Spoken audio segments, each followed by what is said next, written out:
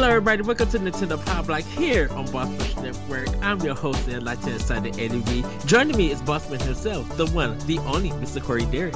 Hello, good sir. Hello, happy day to you. I don't know. I almost said happy Sunday because we're recording a day early. Tomorrow's a holiday. Ed has off. It's all kinds of things. It's all happening. It's such a wacky weekend. You're a wacky weekend. Of course I'm a wacky weekend. I'm fun in many ways. Sure. Well, this is gonna be a hot episode, everybody. So it's gonna be fun. Just guess what? We don't have a doc. It's wild. No show doc. It's gonna be wild, as they say. Yes. So not really. Before we get into everything, Corey, we got some Patreon producers to shout out first. Not even gonna ask me how my weekend was, man. Not yet. Okay. Let's get our Patreons first. Fine. If you say so. Okay. Well, here's the deal, Ed. You can support Nintendo Power Block, Expansion Pass, and the rest of the Boss Rush Network over on Patreon, patreon.com/Boss Rush Network. A subscription service where you can support your favorite content creators directly. We offer 2 tiers currently, although there will be more. I wanted to get them done by September, but guess what? It's September and I did not get them done. So for now, we offer 2 tiers. A $1 tier that gets you early access to not all of our shows, but 5 of our shows. And we offer a $5 tier where you can become a Patreon producer as well as gain early access to said shows. So without further ado, I want to thank our Patreon producers for this episode of Nintendo Power Block. And they are as follows: Adriel Munger, Celeste Roberts, my wife, Sana Dierig, Francisco Santillan returns. Also, Rebecca Jewell. I want to thank all of our Patreon producers. I want to thank all of our patrons. And I want to thank all of our free listeners. Remember, if you do listen for free, you can leave us a 5-star rating or review on iTunes or Spotify. It would really help. Also, you can subscribe to the YouTube channel. That also helps. Leave the video a thumbs up. Subscribe. Hit the bell for the notifications. All those things that the YouTubers say. Do it all. Support us. It helps. Also, I know I said this on one of the most recent expansion passes, but shout out to Adriel Munger for sending me a nice message on Discord about, she just said she really enjoys the show and she enjoys the intro music, and it's very nice. I appreciate that because, sometimes we second guess ourselves and, all those things. Not that Ed and I don't have a good time all the time when we're here, but, outside of the show, when we turn off, as they say, you look at it and you're like, is what we're doing the right thing? And guess what? Messages like that make me say, yes, it is. So thank you. Yes. Well, Corey, how is No, Ed, weekend? How was your weekend? My weekend has been kind of topsy-turvy in a sense. One of our manager's daughters had to go to the ER because her leg was hurting, and so I had to open up after I closed Saturday night. So things are just happening, and I kind of haven't got the chance to enjoy the weekend because of work in a sense. But other than that, it's a weird week. It's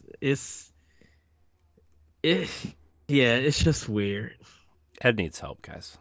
And normally I would be hyped or have something funny to talk about, but no, just I don't know. It's just this weekend. Just Well, you've had a long Yeah. couple days, dude. Like at work, Hmm. and you know, I'm actually shocked that you wanted to record tonight. So yeah, uh, I mean, I'm like, we had the opportunity to do something, so I know you just like we need to catch up on some things or get some stuff in. yeah, but Uh, we weren't even so- we weren't even planning on having a Power Block episode this week, but uh, I mean, you were off, and I said, "Do you want to record something?" And you said yes. So here we are. We're here. yeah, We're entertaining. Ed, do I have to be the energy tonight? This is not how it works. You need to be the energy. I'm the you one that's tired you all the know, time. let's reverse it. You be the energy No, today, look, and Ed, I had some Italian sausages with some green peppers ooh, and onions, and look, we ate over at my parents' house, and we had a lot of food, and I'm more tired than usual because I ate a lot. So hmm. I need you to energy, okay? Even if you're at like a 2, I need you to be at like a 4 at least. Come on. I know you got an I energy drink or a Mountain Dew or some dang brisk it. iced tea laying around there somewhere. See? I knew it. I knew it. How do you know me so well Because at we've been doing times? this for 7 years, and you know, I don't uh, know. A it's just hunch, I like guess. Just like I have a case of Monster sitting under my desk, so you know. that is so true. I was gonna buy some today, but I was just like, nah, I don't need that hype, Yeah, you do. that much hype Yes, you do. yet. Yes, you do. Uh, Anyways. uh, Uh yeah, Ed. Good to see you. My weekend's okay. Uh we went over to my parents today. So, mhm. just because it's a holiday weekend, they haven't seen the kids in a little bit, so we went over there and hung out and ate a lot of food, and my kids found a bunch of baskets that they moved around, so I'm sure my mom is looking around for those. That was funny. Oh, wow. Uh, those types of things. We went to the pool yesterday. That was fun. Ooh, nice. The first time I went all summer, and it was also the last weekend it was open, so good for me, I guess. And then tomorrow's a free day. I have to work a little bit in the morning, but I'm off tomorrow, so yeah, Yeah. yeah. Sorry, Ed. I know my weekend of being off is really rubbing it into you, but No, it's so Friday I had to go in early because I knew my store manager, she's gonna have a dentist appointment, and that would have to happen.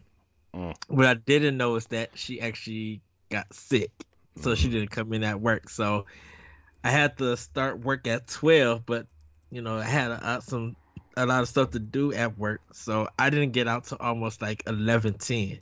mm, So I had worked 11 hours that Friday. mm. Um, then I had to go to another store to get some items to do some photo stuff, and then that took up more time. Because when I got to work, I had like some photo stuff that nobody touched Of that course. I had to do. So it was just like, oh, great. So it's kind of just been delay, because I had to, get certain tasks and stuff done, and then working early and everything. So it's been it's not draining me or anything.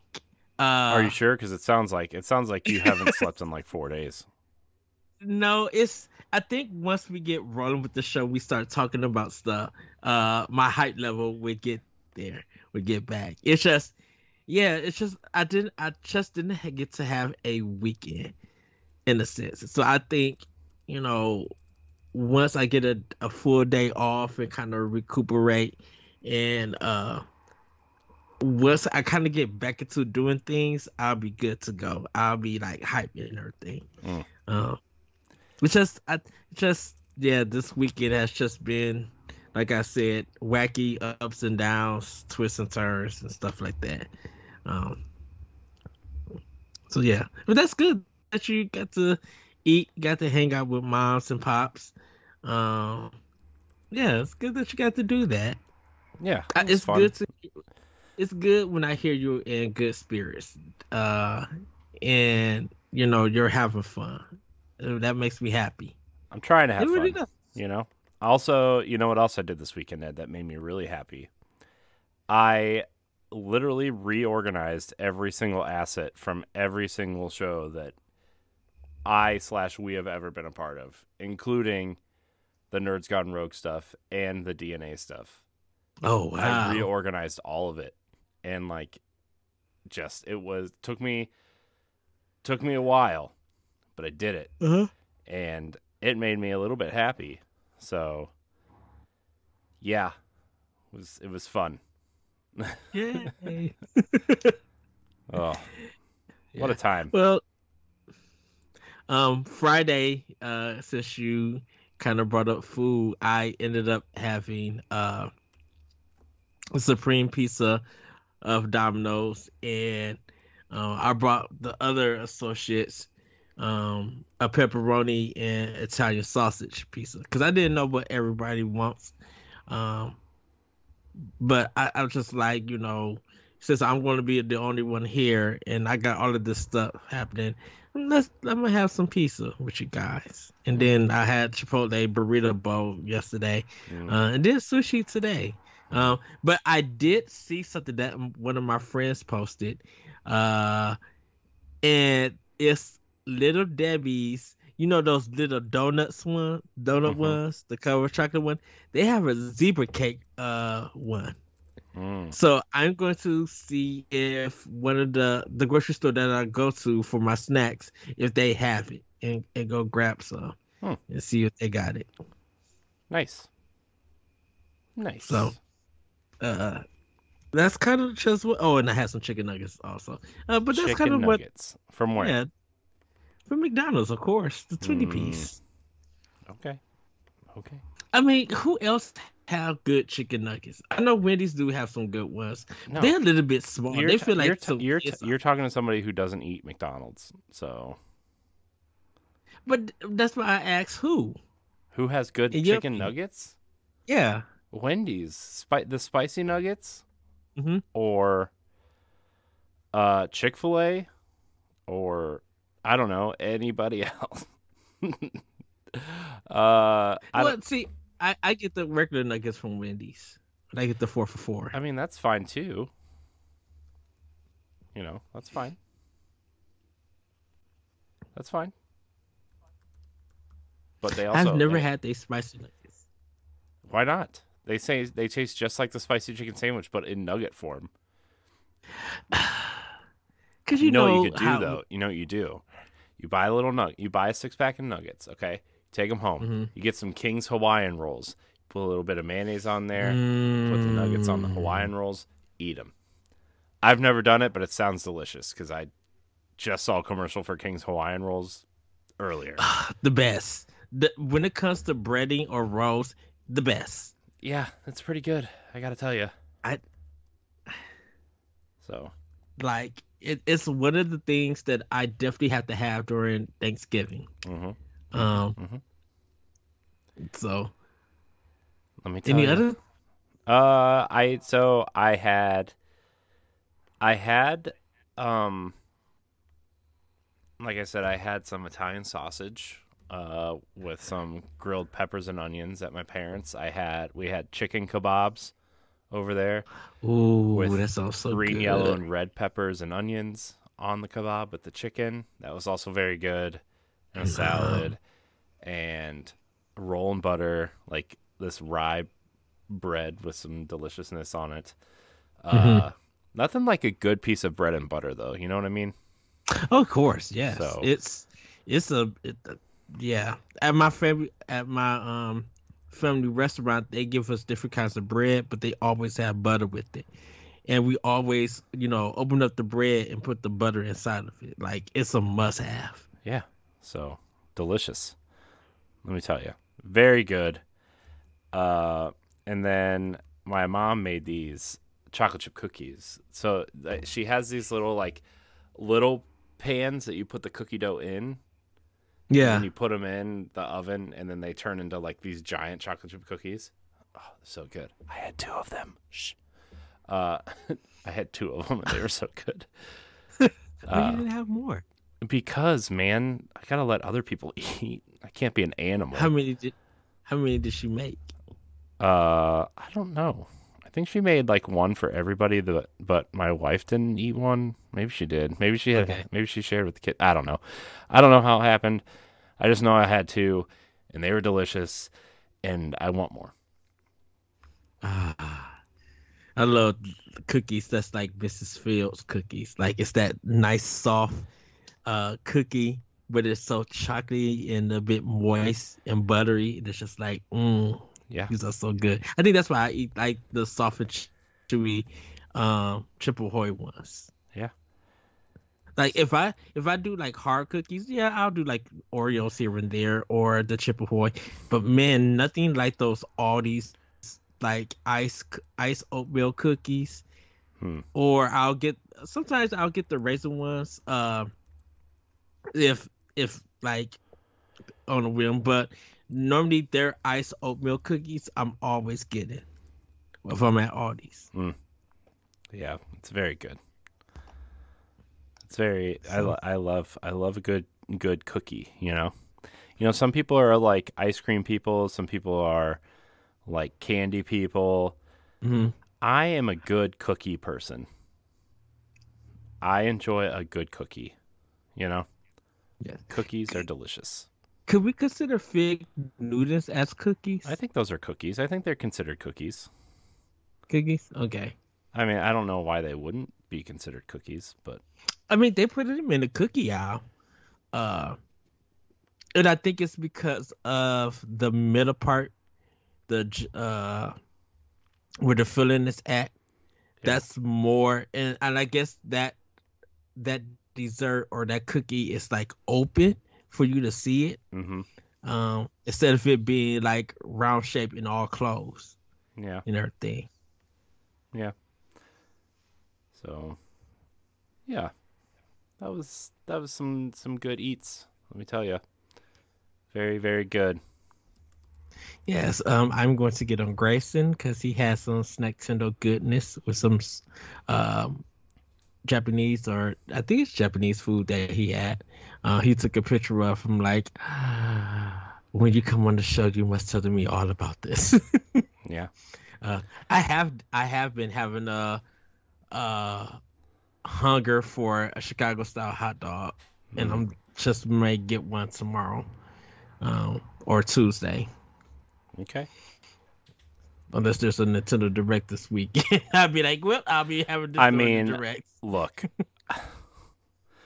we're gonna talk about this theoretical Nintendo Direct because that's probably gonna be the docked mode or topic for the show, because I have a lot to say, especially because like I saw some stuff about the Mario movie come out today, and I saw some other things that I would really like to talk about, like the return of Atari and how they're kind of talking to Nintendo a little bit. I heard on a podcast today. So like, I'm like, we got a lot to talk about. The Wii U shutting down services this month. So we have some things to discuss, Ed. But first, what time is it, Ed? Of course, it's time for Play with Power. Yes, there it is. There it is, Ed. There it is. Let me tell you, Ed. Okay, here we go. Are you ready? I'm going first. I'll talk about Destiny later, because I know I bore everybody with Destiny. But I played some of that Teenage Mutant Ninja Turtles, the Cowabunga collection. And let me tell you, a lot of those games are really bad. But no, not like they run bad or anything. They run how they're supposed to, right? But they're just like the Game Boy games aren't very good. The NES games aren't very good. Even Tournament Fighters is not very good. I was actually quite disappointed with how not great Tournament Fighters is. But the 2 arcade games, the Super Nintendo game, and the best game in the collection, Hyperstone Heist, are all very, very delightful to play. Hyperstone Heist is the often forgot about Genesis game, which is essentially Turtles in Time with a few extra levels and bosses. And in the middle of the game, there's actually a boss rush mode of the first 4 or 5 bosses that you have to fight. It's really fun. And instead of Super Shredder at the end, you fight Hyper Shredder, which is, whatever, because he stole the Hyper Stone, so that makes sense.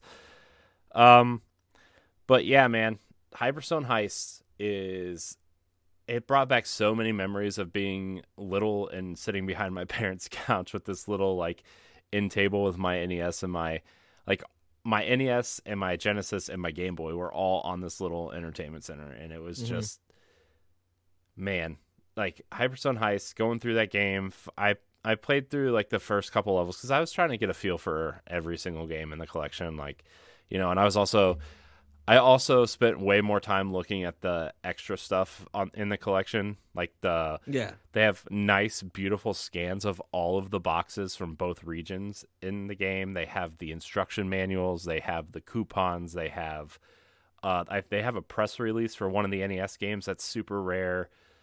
They have Japanese design docs from Konami in there. It's like super impressive. There's even a couple episodes, I think, of the cartoon on there. The only thing that's not in there, Ed, is the original compilation of the theme song. They use the same, like when you launch the game, they use the same song and animations from the Shredder's Revenge, which is fine. But like that was like the one thing that I was like, oh man, it would have been so cool if you turned it on and it was the 1980s Ninja Turtles cartoon, that theme song. But it's the one that they re-recorded, which is if that's the only thing you couldn't get, dude, the licensing nightmare Konami and Nickelodeon probably had to go through to get some of these games. Like, man, Hyperstone Heist, but licensing as in. Because Nickelodeon owns it. Well, they own the TMNT license now, but they don't own the rights to the arcade games. They don't Konami owns the rights, but also you have to get IRM involved because they own like distribution rights and they own some development rights, and like a lot of the games are actually extremely hard to play these days because there's so many different hands in the pot. That's very weird because Konami developed publish. That's why they redid that's why they came out with Turtles in Time Reshelled on the 360, right? Because they couldn't lock down the arcade rights to sell it at a decent price. And it was actually cheaper for them to remake the game than it was to get the rights to this game. Wow. So that I didn't know. I thought because Konami, and plus Nickelodeon didn't own Turtles at the time. No. Who actually owned it at that time? Who owned the Ninja Turtles? I think. Yeah. When Konami was making the games. No, not WB. Maybe Fox Kids. I don't know. Because the creators didn't. I feel like there's a history with the Turtles that we don't fully know yet. I don't know, like there's an article or story of breaking everything down between them in the series. Yeah. So I don't know, man. I just know that there's a lot of licensing in here, and like I know a lot of people thought that $40 was really steep for this, but actually it's like probably pretty cheap. It's probably the cheapest that you could probably. I'm surprised if Konami is making any money off of this. Well, they probably are making. They're probably making some money. I don't know how much. I mean, I'm sure they're making some money, or it wouldn't have been worth it to do this. But also, like, it's probably not as much as like, I don't know, the Castlevania collection, right? Right. So, but I know for a lot of players, like who know these games, right now, this is the only way that you could play it unless you own those original copies. Like none of these games never been re-released at all on any platform.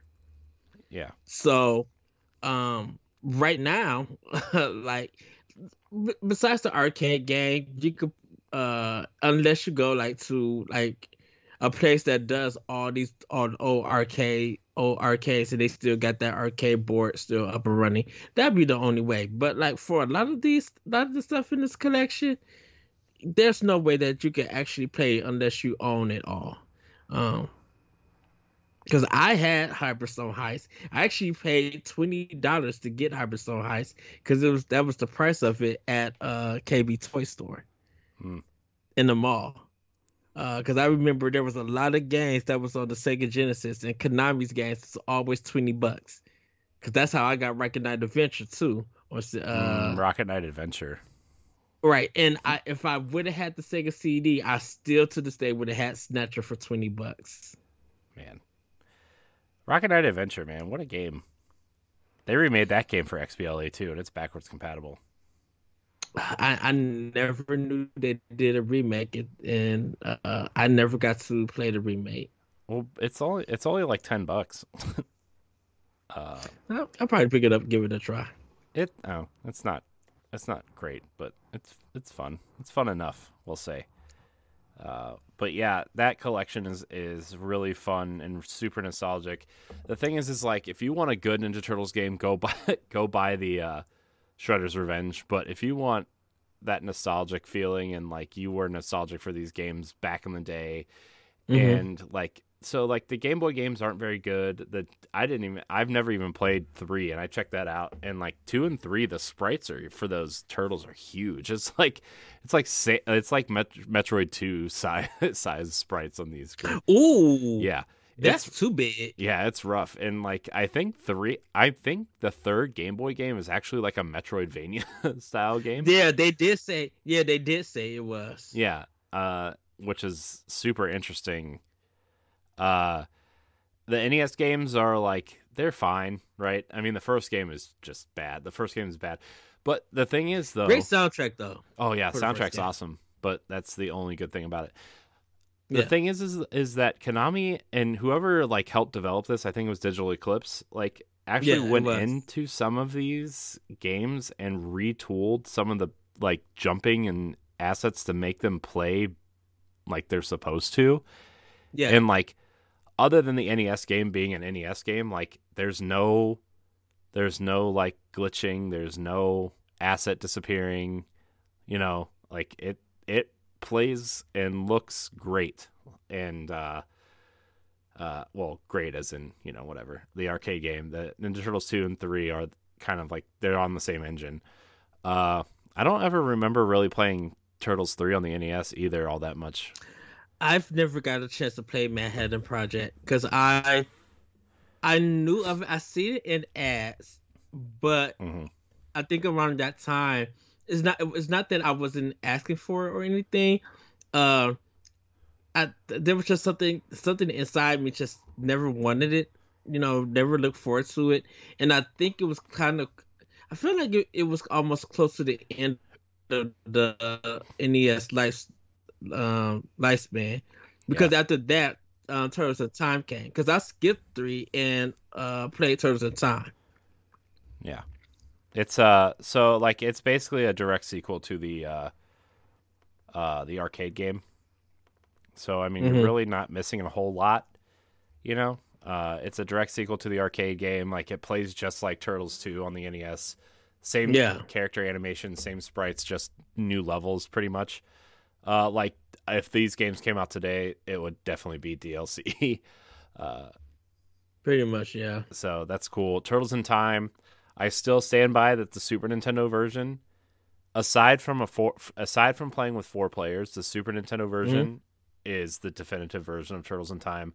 Like the arcade game is fine, but like the Super Nintendo version has like extra enemies, like the bosses are switched around and make more sense, and like so they did that to extend the game because I know for the arcade, like if you played the arcade, it was supposed to be a quarter buncher, Yeah. And even though you got four people and everything, um, and during that time, a lot of the arcade games only had close to 5 or 6 levels, anything.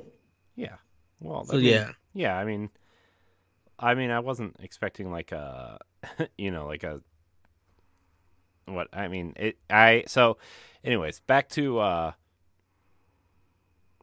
the games. I still think in my opinion, the best game in the entire collection is Hyperstone Heist. I know it's because it's the game I played the most out of this collection. It's the Hmm. one I'm most nostalgic for. But like the Super Nintendo. Oh, by the way, the Super Nintendo and NES controller and the Genesis gamepad all work on this thing, so you can play the games like they were supposed to be played, and which is unique to the Switch version, or I guess the PC version. I guess if you really want to go that route, but the this collection is super fun and nostalgic. Like I said, the games Hmm. are like they're fine, but it's if you're nostalgic for these games, this is a great way to play them. If you are not nostalgic, I don't know if it's going to change your mind on Ninja Turtles or not, but in my opinion, like it was worth the price. I think this, yes, and I will say this, and then I'll let you continue, Corey. This was the good era of the Ninja Turtles, because Yeah. literally after kind of after I think Hyperstone Heist or Tournament Fighters was the last game that came out for a while for the Turtles, um, because when it got to once Konami lost the license or wasn't making any games for it, uh Well, the game who got started. the license after Konami? It was Activision, right? Was it Activision or was it? Well, Ubisoft had it for a while, Yeah, Ubisoft had it for a while. Activision got it then because they hired Platinum to make that their game, and right? And then then they it made those two reverted. downloadable ones, right? They did the arcade game, the original arcade game, Hmm. for 360. They did the that They did a Turtles Melee style game. that was Ubisoft. That was Ubisoft. That turtle, like the Wii Smash Up Turtles one. That's like Y- Smash Yeah, Brothers. I think when you said the arcade game, I was thinking of you was talking about Ubisoft, so that's why I Oh, said that one. And then, uh, but uh, who did the like the GameCube and PS2 era ones? so Konami did those. Okay. Konami did two of those, and then that's when it went to Ubisoft, and then it went to Activision because Activision was last. Um, Yeah. Activision was last with it because the last one that I remember was the Platinum Games one that they did because that Malay one that was on Wii, that beat 'em up one was I think still that might have still been they might have been Activision or Ubisoft, but I think it was Activision. Yeah. Um. So yeah. Anyways, like this game, super cool, super fun. Highly recommend if you like the Ninja Turtles. Even from just like an educational standpoint Hmm. of these games, like the extra stuff in this collection, like I said, is wild. The amount of extra stuff in here, and even if you're just curious where these games came from, or uh, that just like the history, or you want to see the box art or concept drawings or anything, it's all in here, and it is all awesome. I think this is a good thing for people to understand why during the 90s and part of the 80s, not only why people love the Turtles, but why Konami was so beloved by many gamers. And it's because this reflected what Konami was back in the day on the NES, arcade, and Genesis before it kind of went to PlayStation and became what it is now that people don't like, I should say. Yeah. So check it out. It's awesome. Highly recommended. Uh, so I played that, and I played a little bit more of Shredder's Revenge because I never finished it. I was just in like a Turtles mood. I Hmm. played some more Link's Awakening. Nothing new to really update there. I think I'm gonna try to finish it this week, especially because since we're not recording tomorrow and I'm off and all that stuff, I'm gonna try to finish it tomorrow. But I also played a lot of Destiny, including the King's Fall raid, the returning raid from Destiny 1. And that raid is still super buggy. And like, I mean, I messed up a little bit and there's some new mechanics in there, but like, Hmm. in a raid that probably should have taken us 2 or 3 hours, took us like 5 or 6. My video recording of it is a little over 5 hours. I recorded the whole thing to try to like, because I think I'm going to throw it up on YouTube and just as a raid run. Yeah. But man, that game, that raid is still the best piece of Destiny out there. And yeah, I don't know, man. It was so much fun. The encounters are still just as memorable. And it's amazing because like I remember playing it in Destiny 1 and it looking good, but like they did a lot of lighting work and texture work, and I think they replaced some of the character models specifically Hmm. with new versions of them. And like when you see Oryx climb up over the side of that ship, man, and you see how big he is, and like it's just, oh my gosh, dude, it's so there's just so much here. uh it's still my favorite thing in Destiny, and I'm glad like I don't have to have Destiny 1 downloaded to play it, or find 5 people that play Destiny 1 still to play it. Hmm. So I did do that. And yeah, that's all I'm going to say about this. I've also been doing the treasure hunts, which are super fun. I've been going back and doing a lot of the things that I didn't do to try to clean out my quest log, because you can only hold like, what is it, 48 or 56 quests at a time. I'm not sure. Dang. And I have 42 quests that I haven't done yet. So I'm going back, like one's all the way back from Shadowkeep, which is the now 3 expansions ago. I still have quests from there that I didn't complete. So I'm going back and like doing the quests kind of in order that I didn't do them in. So I'm doing the Shadowkeep quests and then the Beyond Light quests, to get the fragments for my stasis character, and then moving up through the rest of it. So that's what I've been playing. What are you playing, Ed? Anything fun? Anything interesting? So, I finished Saints Row. And everybody go to bossrush.net and check out my review, get my thoughts about that. And I had fun. I was listening to Crossroads from last week. Listening to Stoy and Laurent talk about it because they're playing it too. And I was listening to everything that they were kind of saying with it. And that what they kind of said kind of reflects what's in my reviews, that it's a bit repetitive, but like shooting the guns, moving around, some stuff being very comedic and everything and just outlandish. It still retains that Saints Row feel, and it really feels more like Saints Row 3.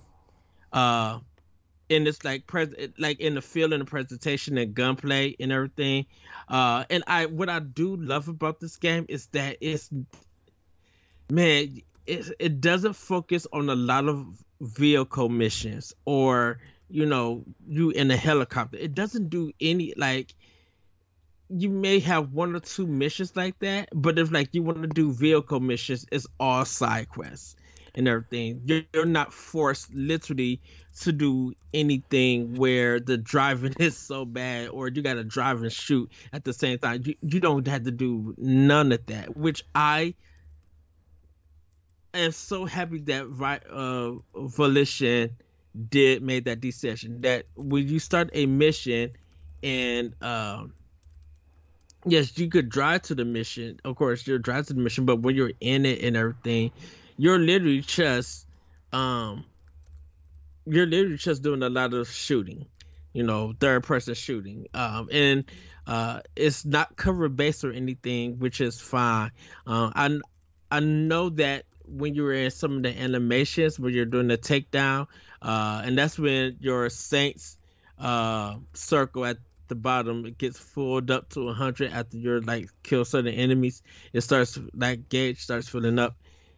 You'll be able to take down the enemy to heal yourself, and that's fine and everything.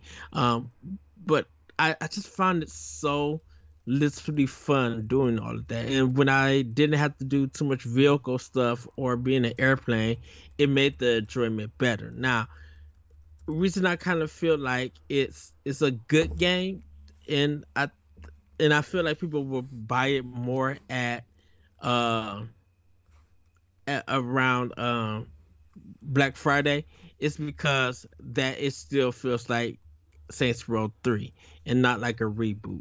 So it's not like too many fresh ideas. It's just like a game that you already did before. Just all that coding has been transferred to this game with some new coding onto it, which I'll take. I'm completely fine with that. So yeah, that's kind of what I've been playing on like Xbox.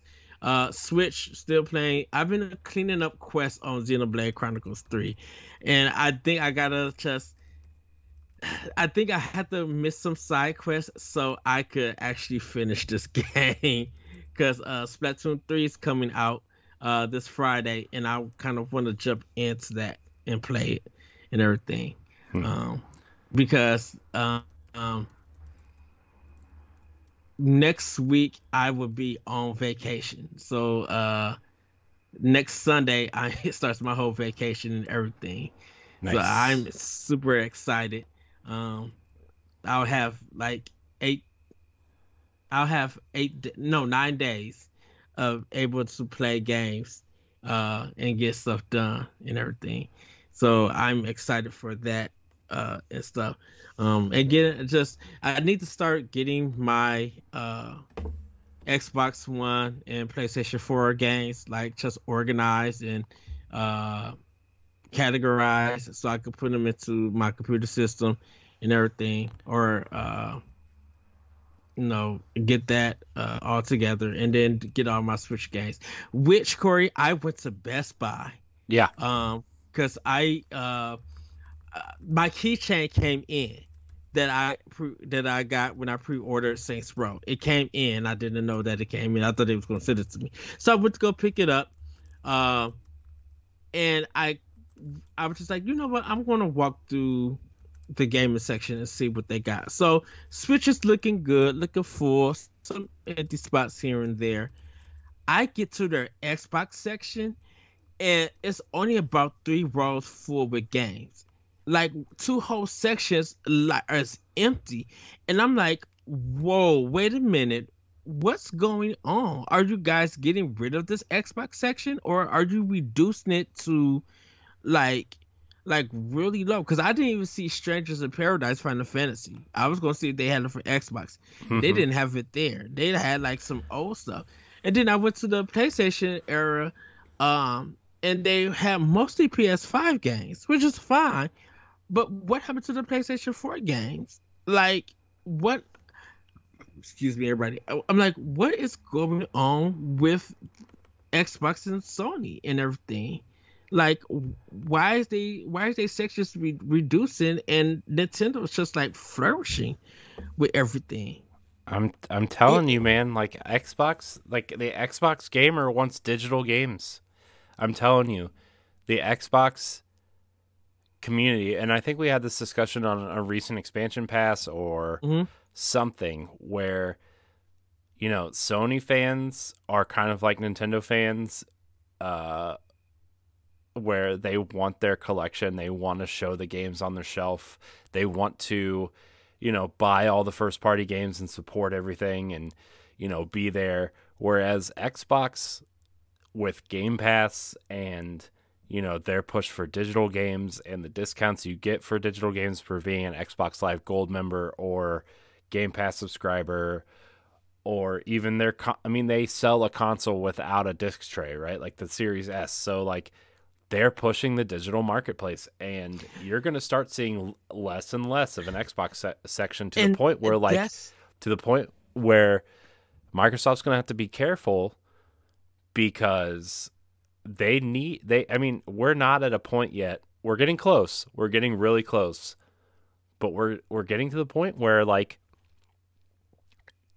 they're not like stores are going to stop carrying Xboxes because like once you sell the box, what are you going to sell alongside it? A controller? You're not going to sell any games because they're all digital. So like, what are you going to do? You know?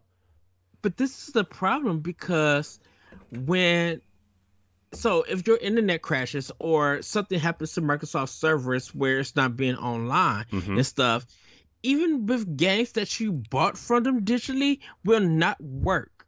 Well, I mean, your discs won't be able to read the license either, though. I mean, that's disc-based games. Disc-based games are like, I would say, starting probably towards the end of the Xbox One, PlayStation 4 era. Just don't like. I have Destiny physically on on Xbox. Guess what? The stuff on the disc doesn't exist anymore. The stuff on the disc is gone. They don't even sell disc versions of Destiny anymore. Like the expansions or anything, they don't come on discs. I still have my physical version of Destiny. And the thing about it is the reason I say that is because I popped in with Saints Row, for example. No, not Saints Row, sorry. Tomb Raider. Because something happened to the online. I was connected, trying to get my system connected. I had rebooted everything with my internet. My internet was working, but my system was acting just weird. So games that I literally had purchased, games that work, games with gold, no Game Pass. Well, I don't have Game Pass anymore, so I'm fine with that. I couldn't play for some reason because it couldn't check online to see if it was a legit copy or whatever. But I put in my Tomb Raider. I had Tomb Raider 3 installed, and you would think that if it's going to be just based on the license, then that should have been part of it. No, I was able to play my physical versions on my Series X, and it's just like, this is weird. I'm like, if I bought it digitally and everything, I should be able to play it. Because the only games that I don't own is anything with games with gold. That's the only stuff that I don't own. Everything else some of the stuff that I still had when I had Game Pass and stuff, I deleted. I got rid of. I'm like, because I don't got the service no more. Yeah. But like the stuff that I brought digitally on do Microsoft service or do Xbox, I should be able to play and load up. If my Switch goes offline, I'm still able to play my digital games on there. Yeah. The thing too, though, is like, I've actually been playing around with canceling my Xbox, my Game Pass subscription, just because like I don't have the time. I prefer to play on my Switch and like the only game I put any like real time into, right, I'm probably gonna buy, and I like, if you asked me that a year ago, I would have said you were crazy, and I'm sure I've said that to you multiple times for canceling your Game Pass subscription. But like, I was thinking about it today, and I'm like, because I'm playing around with canceling our Netflix subscription, except we just started watching a show on Netflix called Uncoupled. I don't know if you've heard of it. It's it's Neil Patrick Harris's new show, and it's really good. I've been watching it. I got like 2 more episodes that I need to watch. It's really good, but like, my point is like, I'm trying to see where we can like cut corners, because if I'm going to spend money, I want to spend money on things that I'm going to utilize and stuff. But it's just like, I don't know. I just feel like I'm not utilizing my Game Pass subscription enough to warrant me having it, which is it's kind of sad, but also like super true.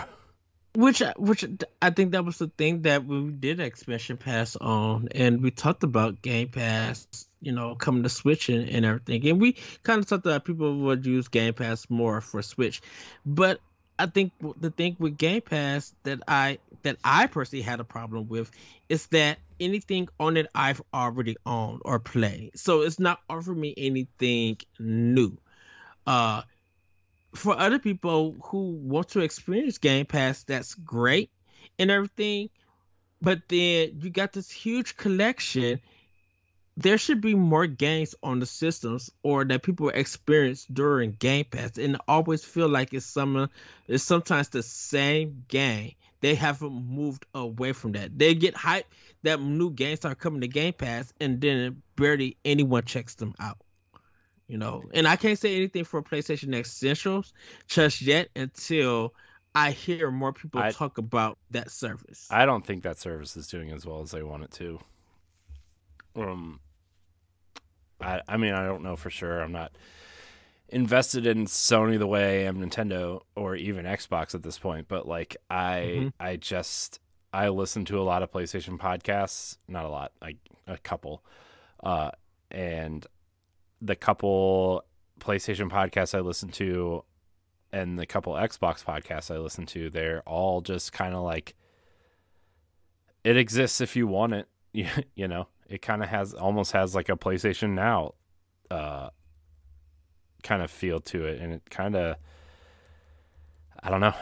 I kind of feel bad, but also I don't know if they know what they're doing with the service yet. You know, I mean, they haven't had a good rollout cadence. I mean, it's going to take a while, right? Like, it's going to take Hmm. probably like 6 months to a year of this service being out before they have a good cadence of rollout and whatever. But like, I've heard like since the service launched, they haven't released anything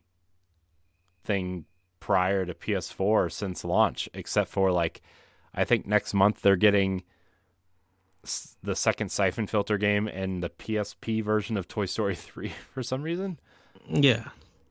So, yeah, I don't know. I mean, look, I'm all for these subscription services. I think Nintendo's classic service actually does it the best, where you have the module and you download it and they they update the module, right? So you like when there's a new Nintendo 64 game out, you don't really have to wait for like a 10 gig update to the module, right? Like it says Nintendo Switch Online has an update. You download the update, and then it just appears in the emulator, right? And then you can play it and Yeah. do whatever you want. And I think that's awesome. I think that is the best solution. You know, I almost wish Game Pass was like that. And like technically, I guess you can filter it by console, right? Which I guess is essentially the same thing, but like I guess PlayStation is just like all over the place. You can't search by release date because they all say 2022 on them. So yeah, I don't know. Again, look, I don't want to judge it until it's been out for a while, but just from what I've heard externally, it seems like it needs some work. But Yeah, because I think Austin and LeBron has it yeah, that I know of. yeah, And I think for Game Pass, you, Jesse, um, David, and I think Story, um, and maybe Stephanie has Game Pass. I think. Uh, some of the Boss Rush crew has Game Pass. hmm Uh, and I think most of us have Nintendo Switch Online with the expansion. I know me and you got Switch Online and expansion yeah, and everything. yeah, and And I do play games on it. Like I play some of the Genesis games on it. yeah, and I was actually looking through Game Pass today, and I actually forced myself to download some stuff to my console from Game Pass just to be like, Hmm. I'm not utilizing this system enough. I know I'm really into Destiny right now, but like there are games on here that I've always kind of wanted to check out. But like I also went in and I realized 3 of the 5 games that I downloaded I already own somehow, you know, like Final Fantasy 13 and Dishonored and the Fable Anniversary Collection. Those were all games that I went into Game Pass and downloaded, and I realized I already owned them. So like it was like a waste of time. Right. I actually bought Fable 2 and Fable 3 so Yeah. I could play them because I never got to play them or Yeah, anything. I own all three Fable games. I own the Dishonored like I bought that Arcane collection right before Microsoft announced they were buying Bethesda. Remember when Uh-huh. they that collection that had Dishonored 1, 2, Death of the Outsider, and Prey? That collection? Ed? Yeah, I'm here. Oh, did you hear what I said? Yeah. Oh, yeah, that collection I ended up buying, and then like 2 weeks later, they said they were buying Bethesda, and all those games are going to be on Game Pass. I was like, oh, great. Uh But I mean, look, I'm not going to be playing Destiny 3 or 4 times a week forever, right? Like this right. season's going to come to an end, or when the Christmas stuff comes around, or I might be burned out by the time, in a couple weeks, whatever, But like right now, it's exciting time, so that's where my head's at. But I don't know, man. Like I told you, if the game is on Switch, I'm gonna buy it there because that's just where I want to play games. Like I said before, like if it's not on Switch, I'll play it on Xbox. If it's not on Xbox, then I'm probably not playing it for a while. Pretty much because like for me the next game on Xbox literally is Call of Duty Modern Warfare 2 because I got the first one and I want to see what the campaign is. That's the only one that's left because everything else is pushed back to next year. Where at least with Switch, I got something almost every week if I'm looking forward to. Like this week is Splatoon. In a couple of weeks, it's going to be Bayonetta and Nier and Mario Rabbids 2. It's like it's going to be a bunch of stuff and everything. But Yeah. like for a lot of the third party, if it's on Series X, I'll get it there. The only ones that I won't get is the PS5 versions of games if it's not on PS4. Like the next PS4 game, even though I got Horizon, the next one is going to be God of War Ragnarok, and that means if I look at it, I will only have 2 PlayStation games that I bought this year. It's 2 more than I got. You know, Yeah. I mean, the thing too, though, with PlayStation is just like, A, it's too much money right now, and B, it's so big that I'm just like, I don't really want this thing because I don't have anywhere to put it, you know? So that's, I'm to me it's more because I'm more concerned about the games than the size of the system. yeah. Well, It's I mean, it just has games that I want to play, right? Like it has the Uncharted collection, has God of War Ragnarok, it has Horizon. Like those are 3, 4 games I would totally play again. mhm. Uh, and I will at some point. Just not on a system that's the size of my house.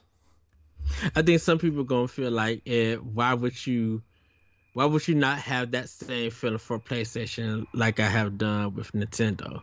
Like, Well, the why is thing is, it is the Switch is cheaper and it's smaller, and I can take it with me. Those are 3 reasons.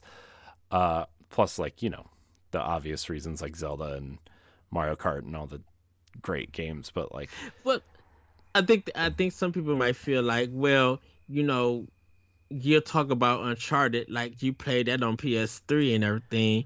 well, I did. Uh, I did play it on PS3.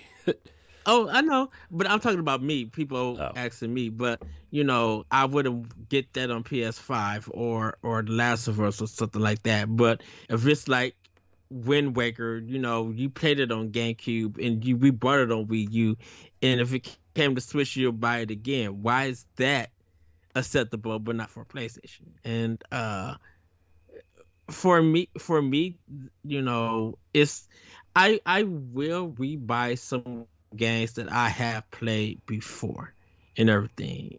hmm Um, and I know that's different. I know that's contradicting about what I said with Game Pass and everything, but there are some games that I would rebuy because they did uh some updates, quality of life changes and everything, that I'd be like, okay, I know with Nintendo, if I don't get this now, if anything in the future happens, at least I would have a copy because Nintendo don't re-release a lot of games.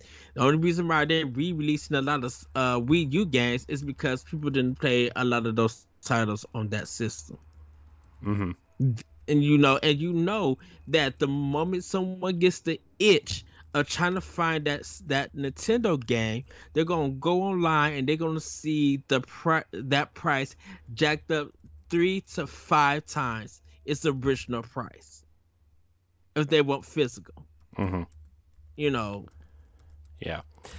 I mean, the thing is, for me, like with physical stuff, like Nintendo's the only console that I get physical stuff for anymore. I mean, even Destiny, like they have these really cool collector's editions that, like, yeah, I would get them if I had like more money and no kids and no wife. Like, I would definitely get them, but like, it's just more stuff that, like, at the end of the day, they get like the game is a live service game, which that's.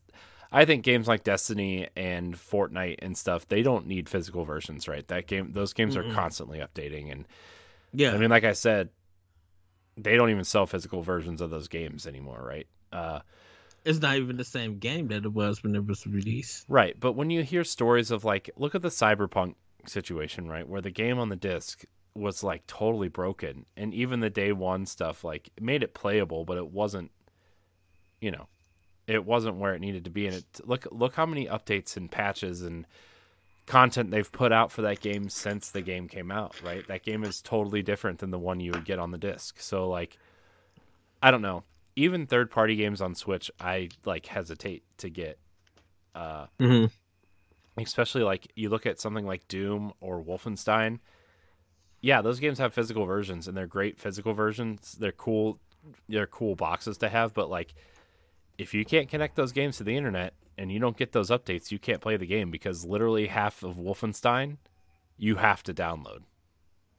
Yeah, I was watching Digital Foundry about Wolfenstein 2, the New Order, and it would be, to me personally, that would be a game that if I feel like I need to buy, yeah, because I haven't bought it yet. If I want to buy it, I could go out and buy it if it's cheap. Cool, that's fine. Or if there's a good sale digitally, that's fine. I'll get it there. Because I beat it on PS4 already. So there wouldn't be no need for it. But I'm just like, this is Nintendo. And it, from what I hear, is some great things. So I'm like, I could double dip if I feel like it with that. So, oh, you muted again, Corey. Oh, whoops, sorry.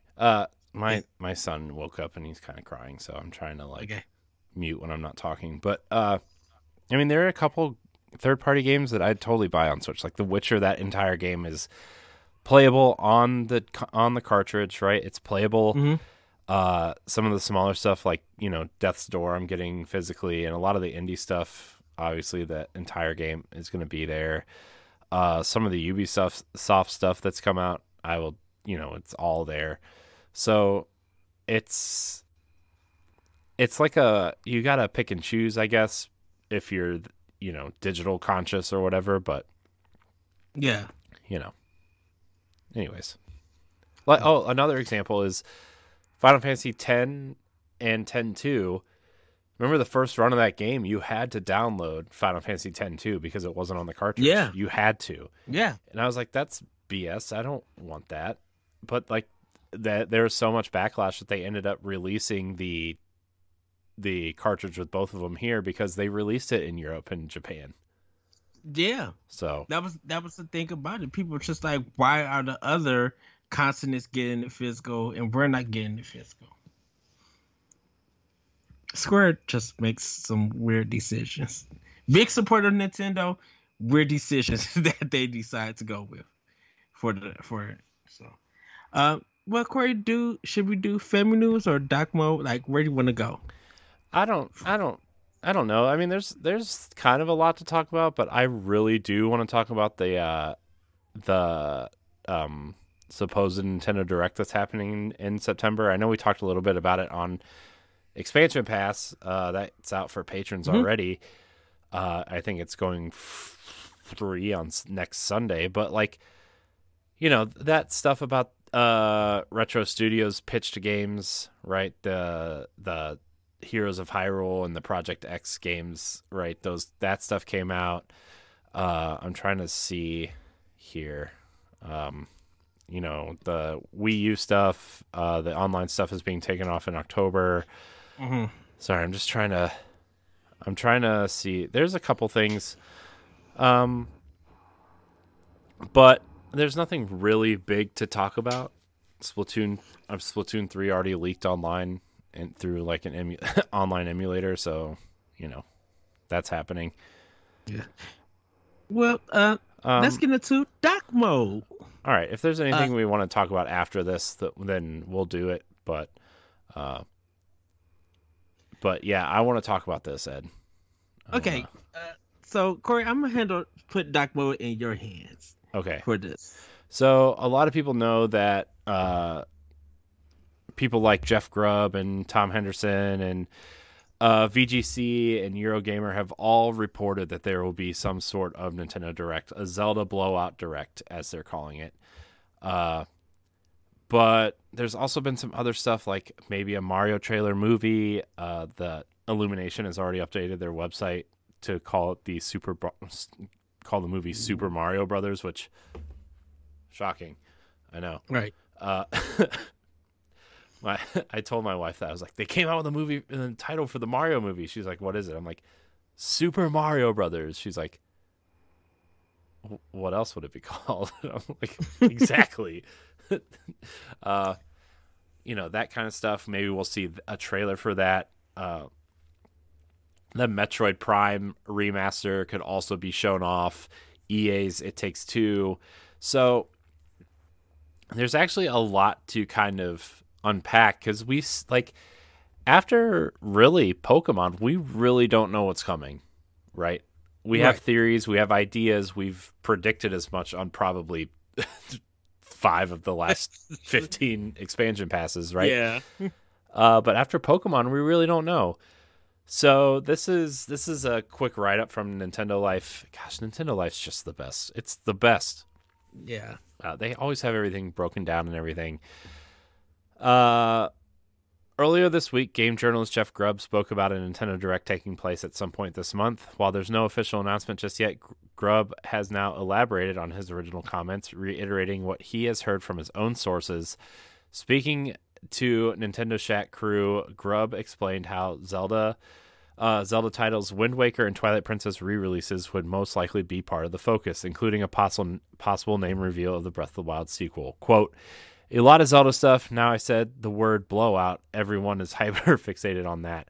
I don't know what their exact plans are. I suspect that it's been intimated to me. This is probably happening. That we will probably get the name of Breath of the Wild 2, and we will also get ports of the Wii U HD transfers of Wind Waker and Twilight Princess. End quote. That's not all. He went on to state how Metroid Prime Remaster could be in the cards, as well as the announcement of EA's game It Takes Two for Switch, which has also been mentioned elsewhere online. Quote, Metroid Prime is also supposed to come out this holiday. So we should get all that as well. So then that's when we started talking about that's a lot of remasters, especially a lot of kind of GameCube remasters. Will they theme it around that? We have no idea. Ellipsis. It Takes Two is coming to the Switch. That's the one of the games I've heard. Yes, it'll be in the Direct. So yeah, there should be a lot in there. It should be pretty big. It should be much bigger than the series of stuff they did throughout the summer when they didn't have a real general Direct. So it's exciting, and I'm looking forward to it. Beyond that, Jeff says he doesn't know any of the fine details of the rumor Direct, such as length, other participants, and an exact date.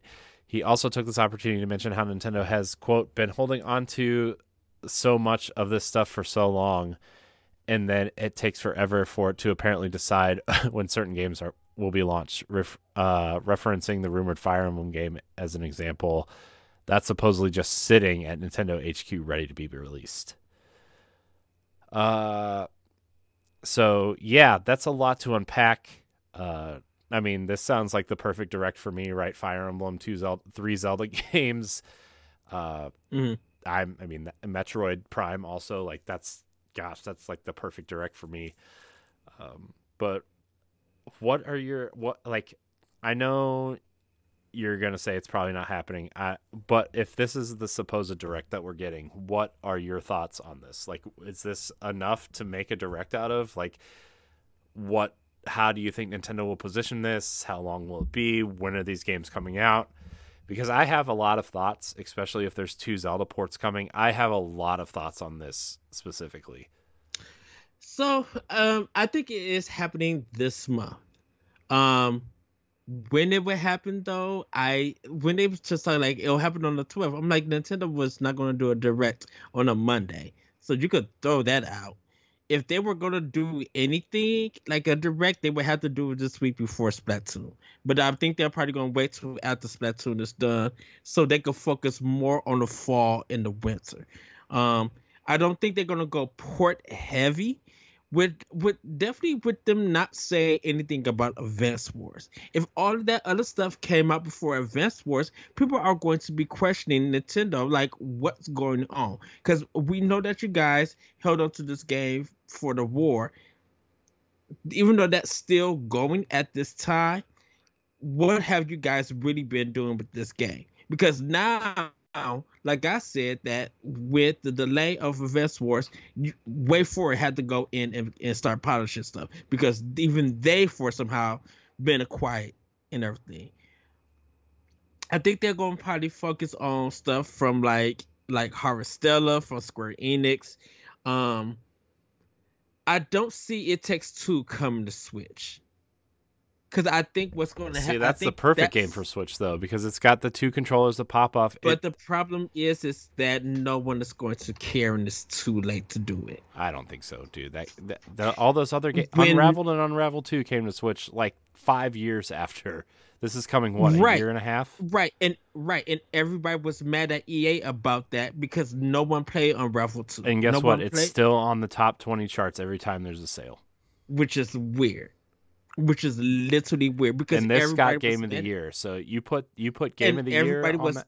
Everybody was upset because it shouldn't got Game of the Year. I think you're wrong. I think we were upset because there's some great games that year, but I think a lot of the industry thought this was like the best game that came out this year, hands down. That was the thing about it. People really felt like Metroid Dread should have got it. And It Takes Two shouldn't have get it. Not saying that It Takes Two is a bad game or anything, but no one played It Takes Two. And even though, you can find streams that people played it and had some good fun with it, but it literally, when it came out, zero talk about it.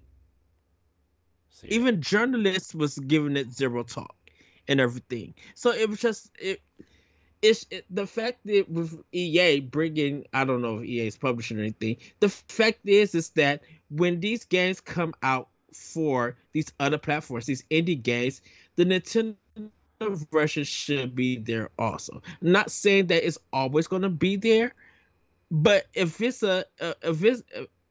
he's already working on his new game, we know Nintendo's not going to get it. I understand that. It would be perfect for local co-op or something. But with EA, it's too late for you guys to bring this game when this game should have already been out. See, I think that's where you're wrong. But I think it's fine. But I think this is the way that EA is trying to show, and I'm putting in quotations, support for Nintendo. They're bringing these games, but they're going to be bringing them out late and everything. I mean, I don't disagree with you on that front, but I think that this game's going to sell way better than you think it is. Well, the thing about it is that it can't drop no time soon. Because if you try to drop against some of the games that's hitting the rest of this year, it's going to get demolished. There's no way that It Takes Two is going to. It may sell well, people are interested, but EA is going to have to do some big pushing, marketing this game on Switch. they're going to have to do a big job. And if EA is not doing it, that's going to be a problem because all of those other games are going to crush it. Now, I understand that me and you disagree about it. Uh, but I just feel like it's too late for them to bring that game. Now, if they do bring it and people are interested in playing it, great. That's good. But you better hit it on the you better put it on a date where it's literally dead. And they need to market it and stuff. See, Because if it's I just think this game what's going I think this game comes out during the Game Awards for Switch. This is hmm what I would do if I was EA, right? You know how Joseph Ferris is always at the Game Awards, right? He's always there. hmm Uh, so I bet you get him out there to announce his next game and say, if you want to play It Takes Two, it's on the Switch. I bet that's how they market it. That's how I would do it if I was marketing this game and you wanted like a huge initial push. You put it out on Switch, and then on all the other platforms, like maybe Xbox gets it on Game Pass, maybe PlayStation gets it on PlayStation Plus Essential or whatever. hmm And if people want to buy it, you put a big old discount on it, like 50% discount, and then you put it on Switch. I think that's how you do it. if EA's going to do that, they really need to not say do it now, but they really need to make it a big thing because the thing about it is just it's still people are still reeling from the hurt, not the hurt or the upset for that for a game of the year, and it's just like I see. how I did it don't think people are upset that it won Game of the Year. I don't think they are. for a lot of the reactions, it has been a big upset. I mean, they were disappointed in the show already, or some people have that they made that their expectations.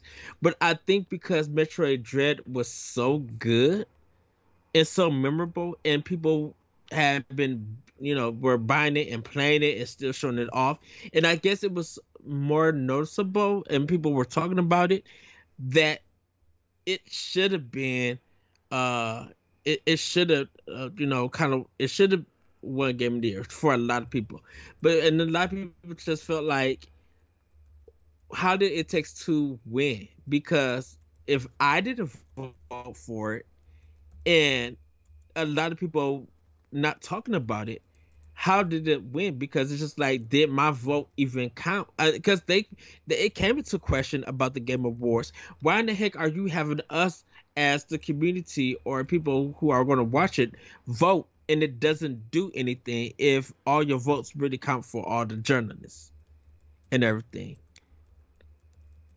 You I know, mean, I guess, but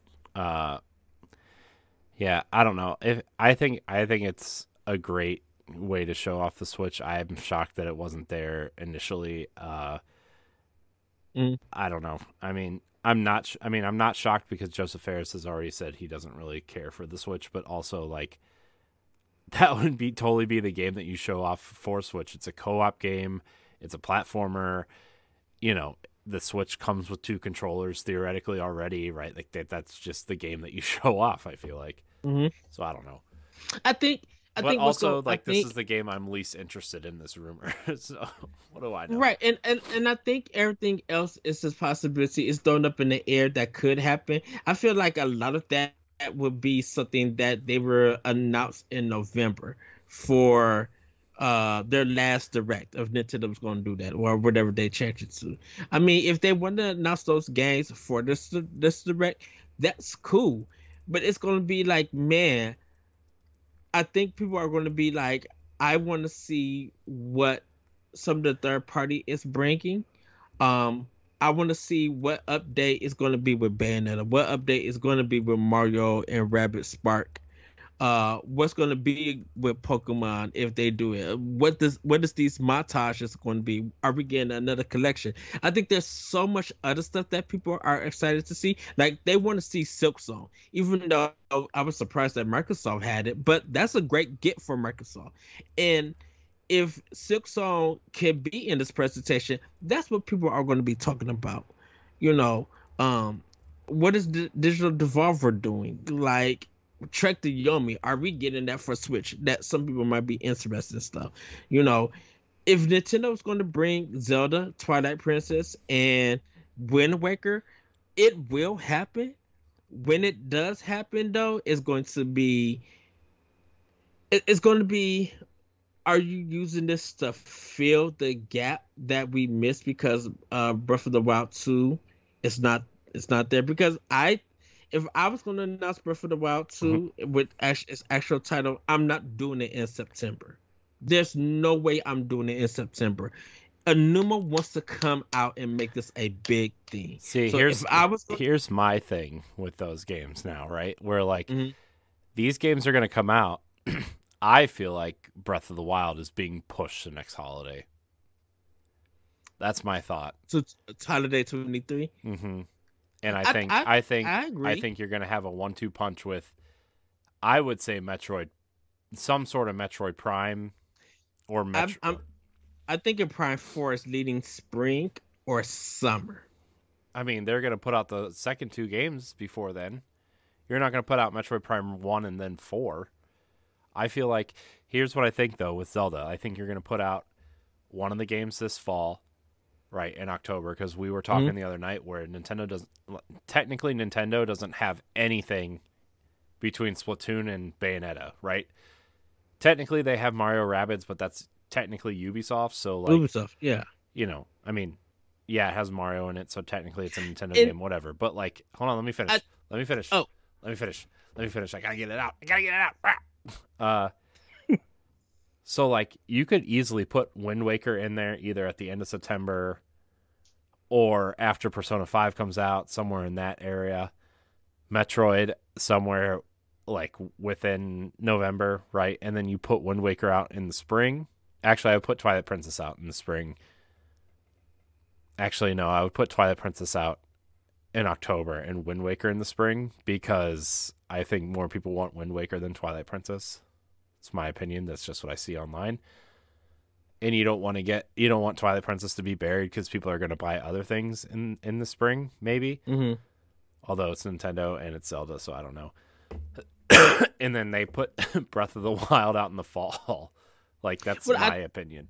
I wouldn't disagree. I would probably move Twilight Princess actually to January. Gross.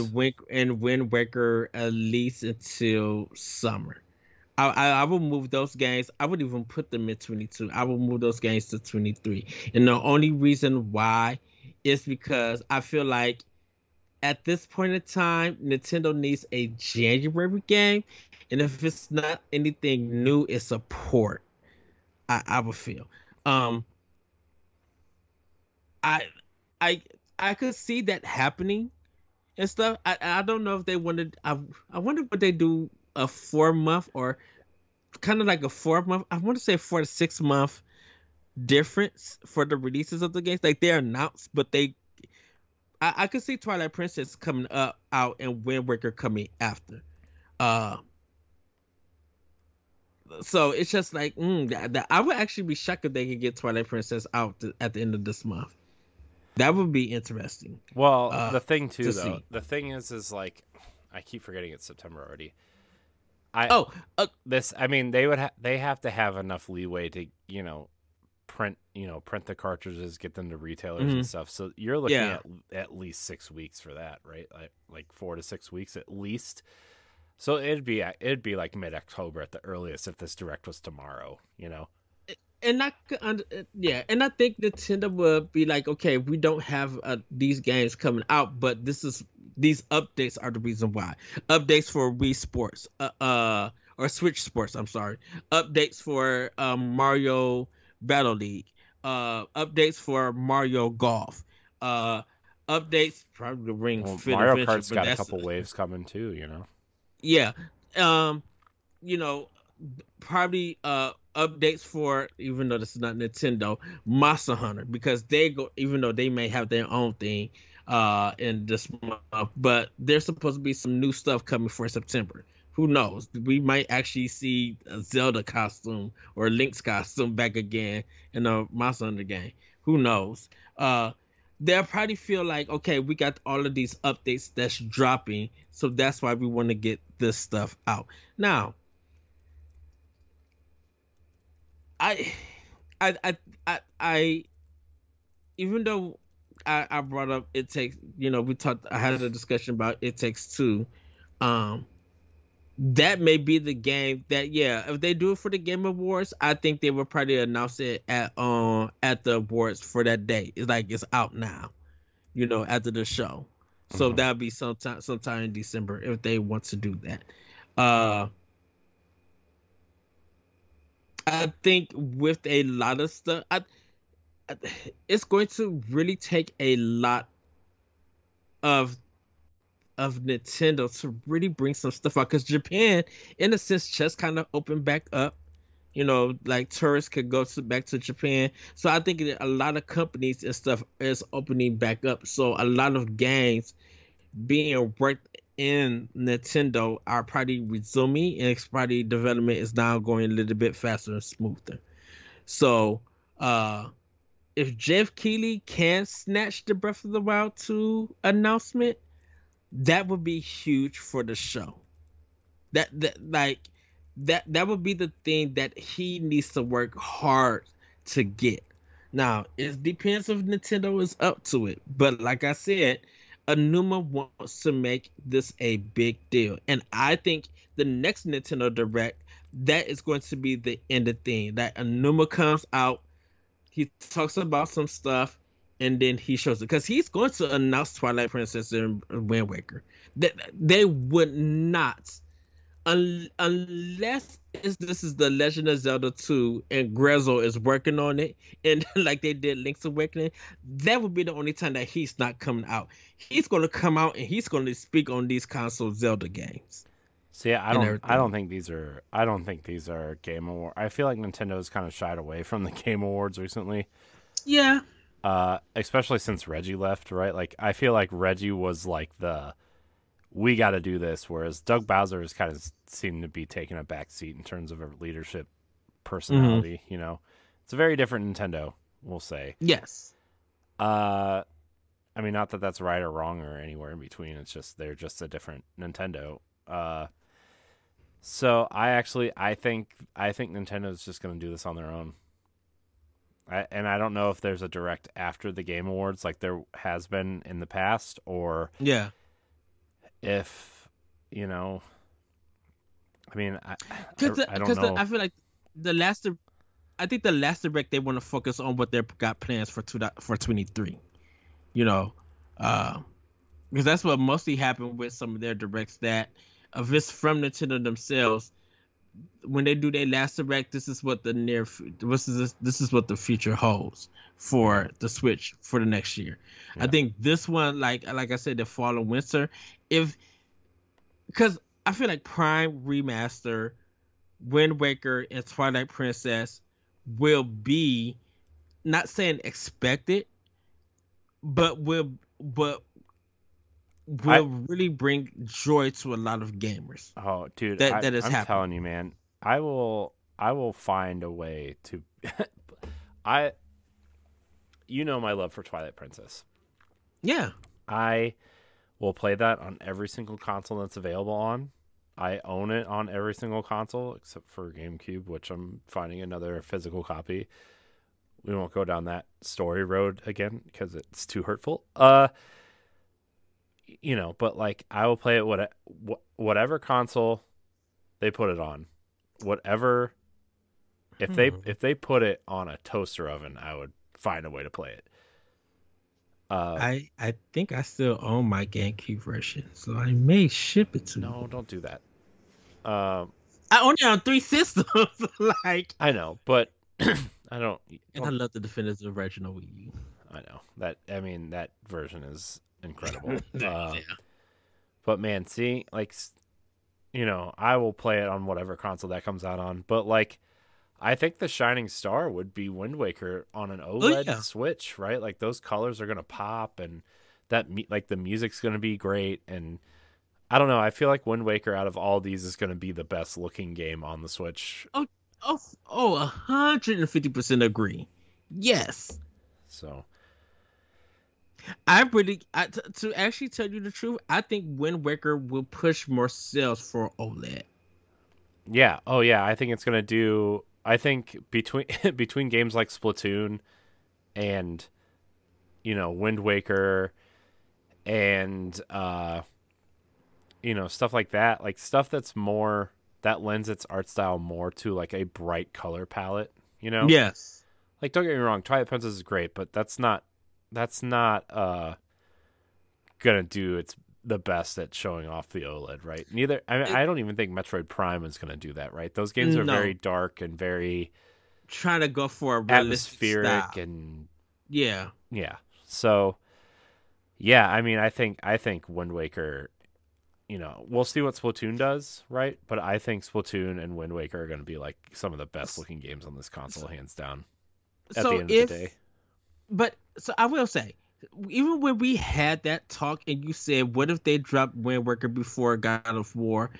Thinking about that, I think that would be the best scenario to happen. That you can bring, I feel like, give me Twilight Princess this month, give me Wind Waker in November. Because October's already passed.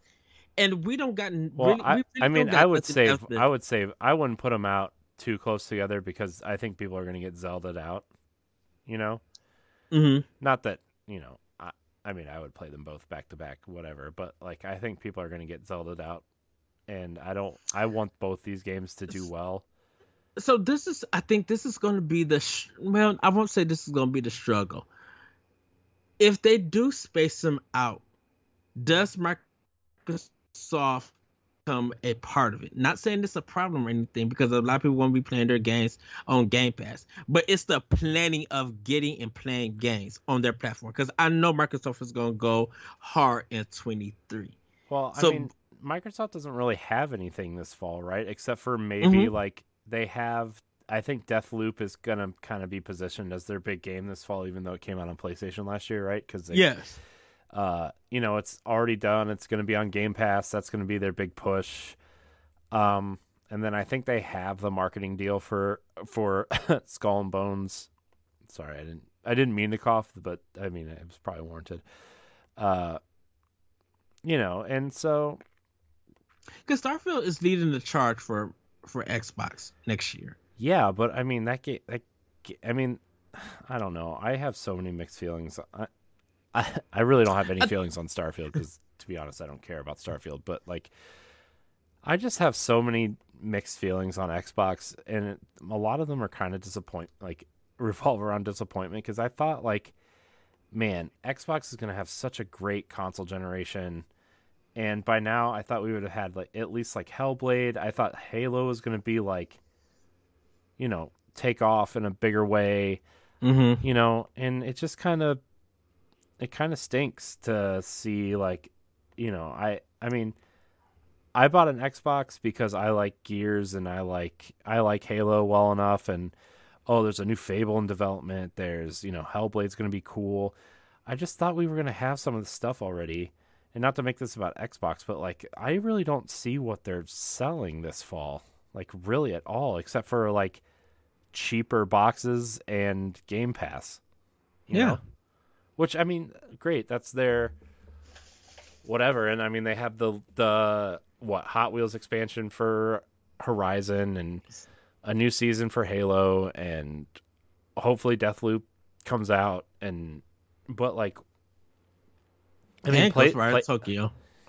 Well, that's not. They can't release that on Game Pass until May, because it's a year exclusive. Oh, it's a year exclusive. Okay. So.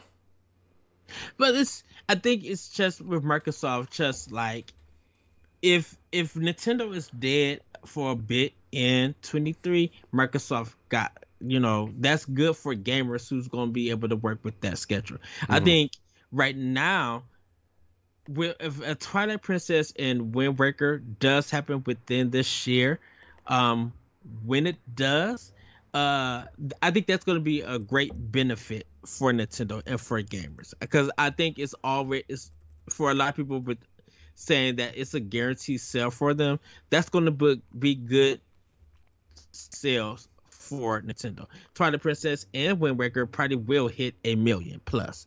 Wind Waker may hit it Well, faster. here's the thing. I mean, granted, Twilight Princess and Wind Waker are both way better games than Skyward Sword, but Skyward Sword only sold like 4 million. I mean, and I say only, like 4 million is a ton of copies, but like you compare that to the almost 30 million that Breath of the Wild has sold, it's like, man, you like, I think that says a lot about Skyward Sword as a game, you know? I think it's. I don't think it says more of a game. I think it's more of this has already been done compared to this is already new, and this new thing that we didn't know that we were going to get has been not only like an experiment, but it has also sold the Switch on what it means. Of course, it was also on Wii U and everything, but there was just something about that game we didn't expect. We was curious about Skyward Sword because of the controls. We never said anything else about the game itself. It was always the controls. Yeah, I mean, And I think it's that Wind Waker, not Wind Waker, when Breath of the Wild gave us that experience and we're still finding out more of that experience, people are still going out to buy that game to find out. And, it's still a attach rate to gamers who are picking up a new Switch. yeah. They're going to buy it and stuff. I think Skyward Sword is just more of, it's a Zelda game. I want to have it in my collection. I can't get it on Wii because I don't play that system. It's available for Switch. I'll get it just to hold on to it. That's it. Yeah, I mean, look, after I'm done with Link's Awakening, maybe I'll go back to Skyward Sword and see how it plays, because like that is a game that, like, truthfully, really like the story. I think it's one of the best Zelda stories. I hate playing it. Like, even with the button controls, like I can't stand playing it. And maybe I'll try like the motion controls, but like I just can't stand playing it. And so I don't know. I'll give it another try, but I don't know. Yeah, I can see that. I can see that. It really feels that Switch will be the system for all the Zeldas. If you literally want the full experience of Zelda, Switch is going to be it, because you already got Zelda 1 and Zelda 2 on NES. You got not Super Mario Land. You got Zelda 3 or Zelda: A Link to the Past on Super Nintendo. You got Majora's Mask and Ocarina of Time for N64. You got Link's Awakening, the remaster. You got Skyward Sword as a remaster. Well, a remake actually for Link's Awakening. And the only ones that's missing are the 2 Oracle games, Minish Cap, the 4 sword game, like those 4 sword games, and all of that, like the side games. Those will be on some sort of Nintendo Switch Online package, like that. Yeah. That's another thing that they could totally release this fall, right? Like, remember the Nintendo 64 one was announced in September and released in October, right? So that's something they could totally do also in this direct, to say, hey, we Game Boy, blup, blup, blup, blup, blup. They could have like little Mario with little bunny ears run out and do some stupid thing, and then they'll do their whole thing. And I mean, the Oracle games and the original Link's Awakening and Minish Cap, like I've always said, like I think Game Boy is going to be on the $20 version, and Game Boy Advance is going to be on the $50 version. That's always been my thing. And I know we'll be missing like Spirit Tracks and the other DS game. Like I understand those games that we'll miss, but like for the like console ones, like kind of like the main games in a sense, Switch is going to be the place for it. And if they bring out Twilight Princess and Wind Waker, you got you literally got about, I would say, 75% of the Zelda series all right there, on top of having Hyrule Warriors and Age of Calamity. Like have that whole full experience on the Switch and everything. Now, excuse me, if this possible direct or hypothetical direct, I I would love to see what they start out with, and I would love to see what they're going to announce because they'll probably be like 35 to 45 minutes or 43 minutes. I want to see what they do with the montages. Like what's in the montage that we don't know about or that's going to be announced because like I think No Man's Sky is out, I believe, or it's coming out. So that has a chance to be in the Nintendo Direct. Uh Harvesteller and Diofield Chronicles. That might be able to come. We may see something for Triangle Strategy as an update, or we might get our first look at Octopath Traveler 2. We may get our look at Dragon Quest 12 on it. We Square Enix could be really surprising. I would be shocked if Remedy shows up with something on there. I would be shocked if Rockstar and Well, give us. remember Alan Wake Remastered, I think, was actually announced for Switch at some point. Yeah, it was. So, I mean, that could definitely be happening. Yeah, they could probably be showing that, which I have a feeling that that's probably going to be in the direct. Like, if Nintendo really wants to get Remedy on board, they could show it and talk about it. That'd be cool. Because I have a feeling. I have a feeling that Remedy is going to be supporting Nintendo on their next platform or their next console. I think Nintendo is supposed to be like, okay, let's get our console up in power, so we could get some of these big third parties. They've seen the success with the Switch. There's a possibility that same success could consider on our next console. That's just my theory with that. Maybe CD Projekt Red brings something. I think CD Projekt Red could bring the old Witcher series, like 1 and 2. That could drop on Switch. I mean, The Witcher 2 is already done and out. Like Microsoft, I think published that on the 360. Mm-hmm. Although I think CD Projekt wants to self-publish. But I mean, I don't know about The Witcher 1. I mean, it would be for a completionist sake, maybe, but like The Witcher 2 is actually a pretty okay game, right? It's not an open world game like The Witcher 3, but it's a pretty decent RPG, Yeah. And we haven't even touched down on the Embracer Group. Embracer Group might not be in this direct, but I think they're going to be in future directs. Well, yeah, I mean they have so many games. Like, yeah. Look, they have what 140 studios now. Yeah. Like their games are bound to end up on Switch at some point, right? So, like especially like HD remasters and remakes. So, yeah. Which is crazy cuz like I know a lot of people don't like the Embracer Group because, the internet says you're not supposed to like them, but I actually like a lot of the IP that they owned. And don't forget they own Deus Ex and Tomb Raider and Thief and Legacy of Kain. Like a Legacy of Kain collection would be. If they pop on that mug with Soul Mover and they said you could download this game right after the presentation, I would be shocked if the eShop don't crash. Yeah, like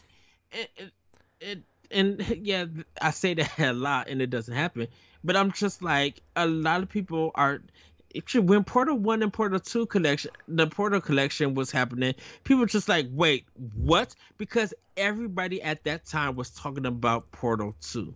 People who loved Portal 2, I should say, were shocked that was happening or in anything. Heck, Valve could come in and literally just kick Twilight Princess and Wind Waker's tail. Like, they could be like, yeah, we're bringing the Half-Life episodes 1 and 2. And guess what? Half-Life 3 episode 3 is going to be exclusive to Switch and Steam. Time exclusive.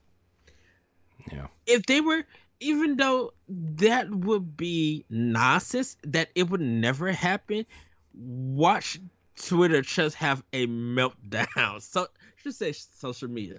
Social media would have a meltdown. I would be looking at Nintendo Live to be like, what the world is going on with everybody saying, because that's going to be the trending. I think once this Nintendo Direct happens, for the next 2 days after that showcase, that's what's going to be trending.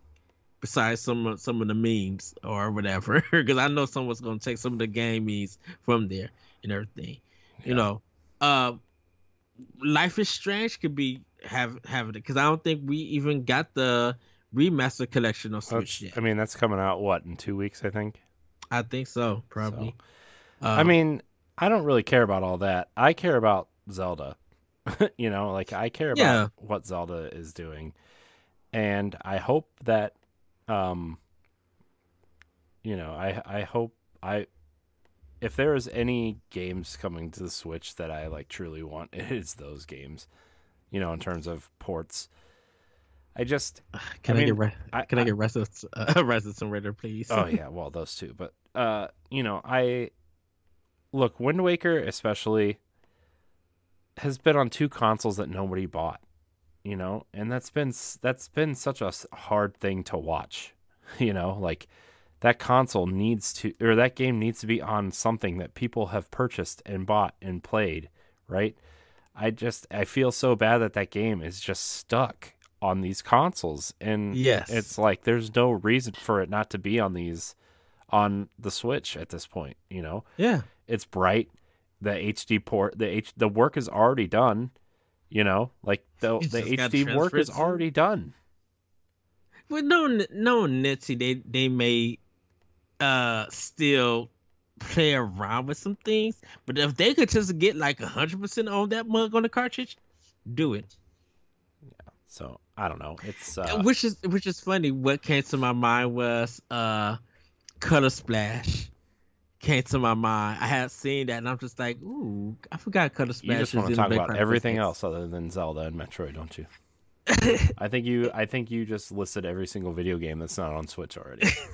Well, the thing about it, because Corey, you know that I'm going to buy Twilight Princess and Zelda. You already know we're going to have another Power Block or expansion pass for it. You know that when we do our Nintendo Direct recap, that is what we're going to literally be talking about. I mean, I'm aware. I just, you know, these weren't in the rumor. I know that. I was just pointing it out. It's just that there's just so much possibility that goes beyond this rumor. I should say that. Gross. You know. Yeah. Yeah. Because I like when we talked about Metroid Prime, we were just like I said, put it in December. When the project Callisto Project Protocol happens, wait a week or two, drop Metroid Prime Remaster. People will buy it. I'll buy it. Yeah. I mean, shoot, since y'all all want to do space games for the next upteenth months, you might as well Nintendo just throw out Prime. I would love to see that beautiful world remastered and running on Switch. Yeah, me too. I'm hoping that. Man, I'm kind of shocked though that it's not going to be the whole collection in one thing. You know, depending on who's working on it, yeah, because I think the main team at Retro is focusing on 4 everything. Well, you know, they got all those people there, and Retro has been, of course Nintendo's been quiet, but Retro has been like, we're shutting up. We're not saying nothing. We're not ready to show you guys. We in our new building, or we in our this building Nintendo built for us. We moved our assets. We are in this game. We probably got everything designed. We're not ready to go yet, but we have been in the trenches. We have been working on this game. Thanks for the love. Thanks for the support. Thanks for the rumors. But we're not saying a darn word. We're working on this game. Yeah. Yeah. So And shoot, one last thing. Shoot, Retro probably uh breathed a sign of relief because Metroid Dread came out and was receiving good numbers from Mercury Steam. So I don't think it's put retro pressure on Retro. Retro be like, you guys are focusing on Metroid. Good, focus on that Metroid. Let us work on this one. I would actually love to see another 2D Metroid. So like after Link's Awakening, Hmm. there's 3 games on my list to finish at this point. One is Skyward Sword. One is Metroid Dread, and what is the other one that I had on my list that I was going to finish? Um, Was it another first party game? yeah, Well, you I did. I forget. Oh, Mario 3D World. I need to finish those last 2 levels. Okay. Uh, so like yeah, but I really like Metroid Dread, except that I feel dumb when I play it. So I mean, I really think that game did, and it brought Metroid back from the dead, essentially. You know, Hmm. like it really did, especially 2D Metroids, right? Like I think this is what people want, and I think people got more than they expected from Metroid Dread. Are there things I would have changed? Yeah, there's like some quality of life things that I would have changed, or just something that would have made it easier for people who don't play Metroid games, right? Like me. Uh Although I did download all the 2D Metroid games onto the Wii U, but uh I think the next one, I think just because this one did so well for Hmm. them, that I think they're going to look at it and say, okay, this was for the hardcore Metroid fans. How do we get more people into Metroid?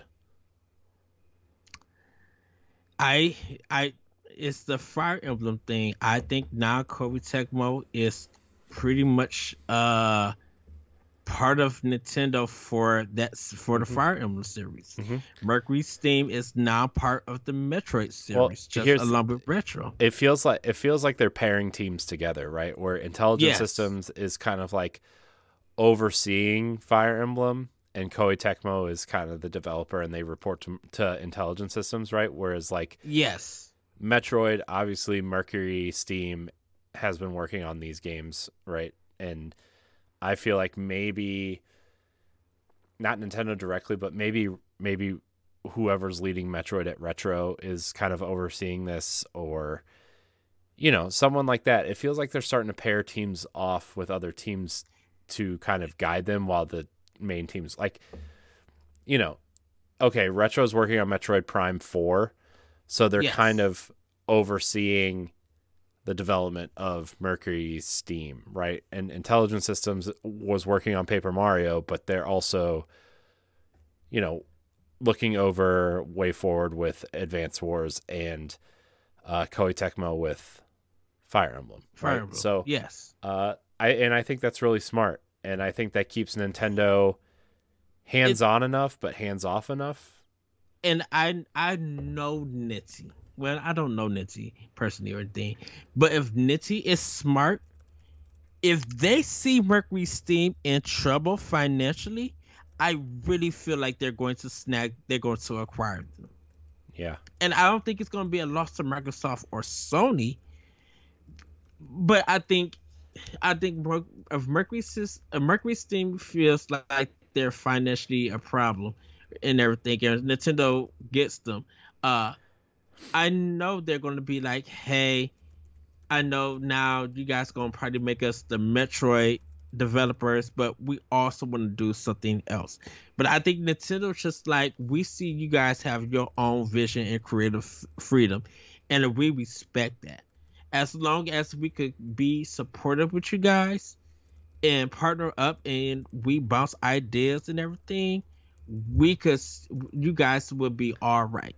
We could continue to work together, you know. And I think that's the same thing even with Platinum Games. It's that Nintendo's just like, we work well together. You know, if if you guys get brought, there's nothing that we can do about it. We finish the contract and we wish you guys the best. Yeah.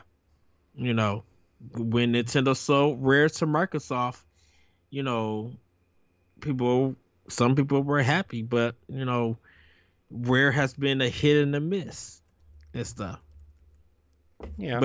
But I think when you look at Banjo Kazooie coming on and Smash, it reinvigorated a lot of people with about Rare. And yeah, Rare has a Smash hit with Sea of Thieves, which is awesome. Uh, but now it just shows that, man, people kind of miss Rare on Nintendo Well, yeah, compared to but them. Rare was the Nintendo 64, right? I mean, Yeah, you know, even earlier for that, they just Rare wasn't part of Nintendo, but they were making Nintendo games until the N64. yeah, You but know, but I mean, you look at the Nintendo 64 catalog. Like Rare was a Nintendo 64. Rare, Banjo Kazooie, Donkey Kong, 007, Blast Corps, Gemini, Jet Force Gemini, yes. Conquer, Perfect Dark.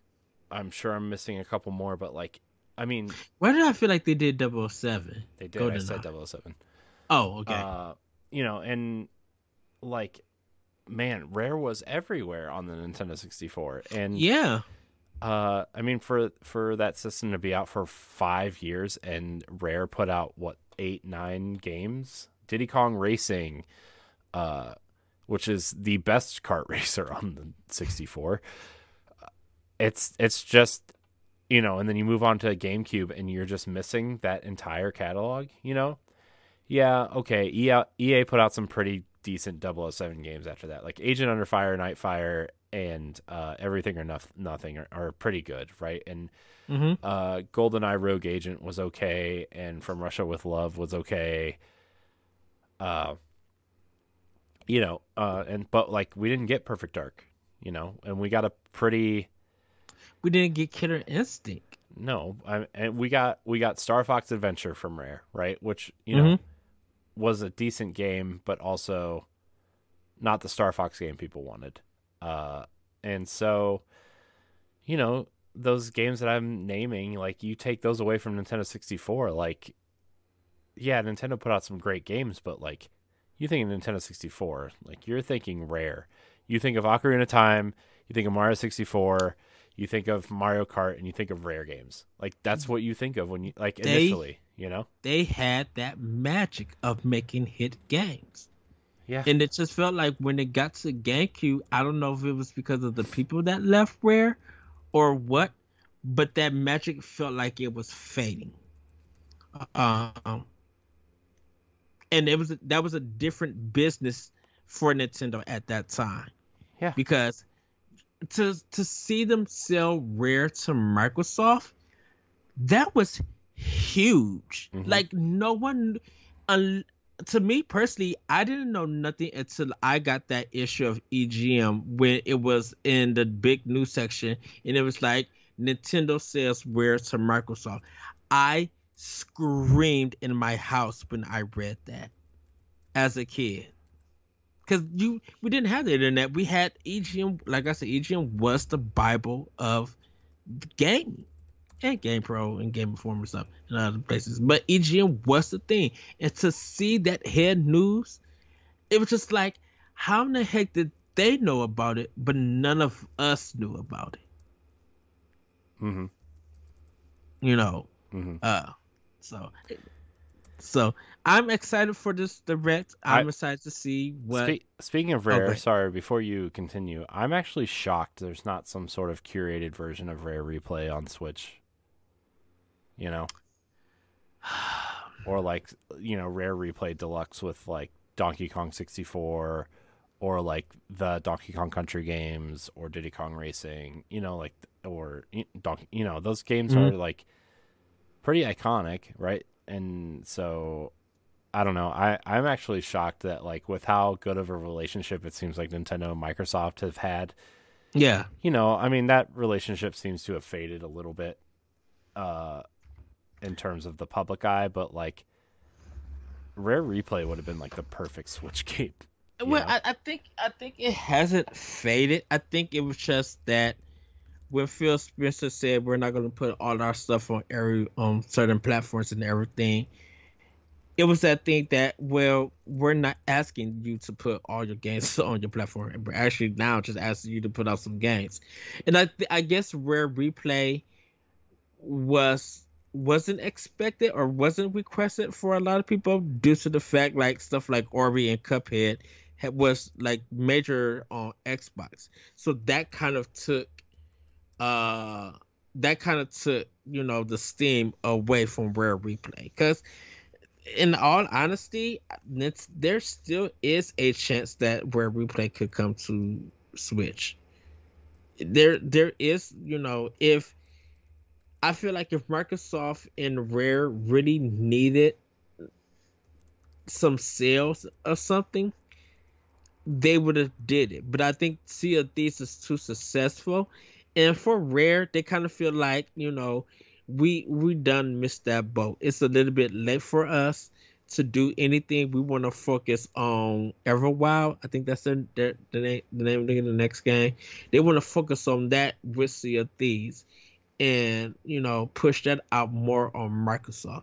I think Rare was happy to see how the reception for Banjo-Kazooie happened. So now that gives Rare like a chance to be like, well, we can revive this game. Yeah, it won't be on Nintendo, but it'll benefit us to get people to come to the Microsoft platforms to play it there, whether it's on PC or on Xbox. You know, Rare Replay, I think it's just like it's so much oldness there. Where do you begin and everything to get people to buy it there on that system? Because for a lot of people, I think if the digital version of Rare Replay is a nice price, people will go for it. If Microsoft want to do physical, I think people will probably double dip. And I think what would happen is they can't test the waters. They could be like, at this moment, it's digital only.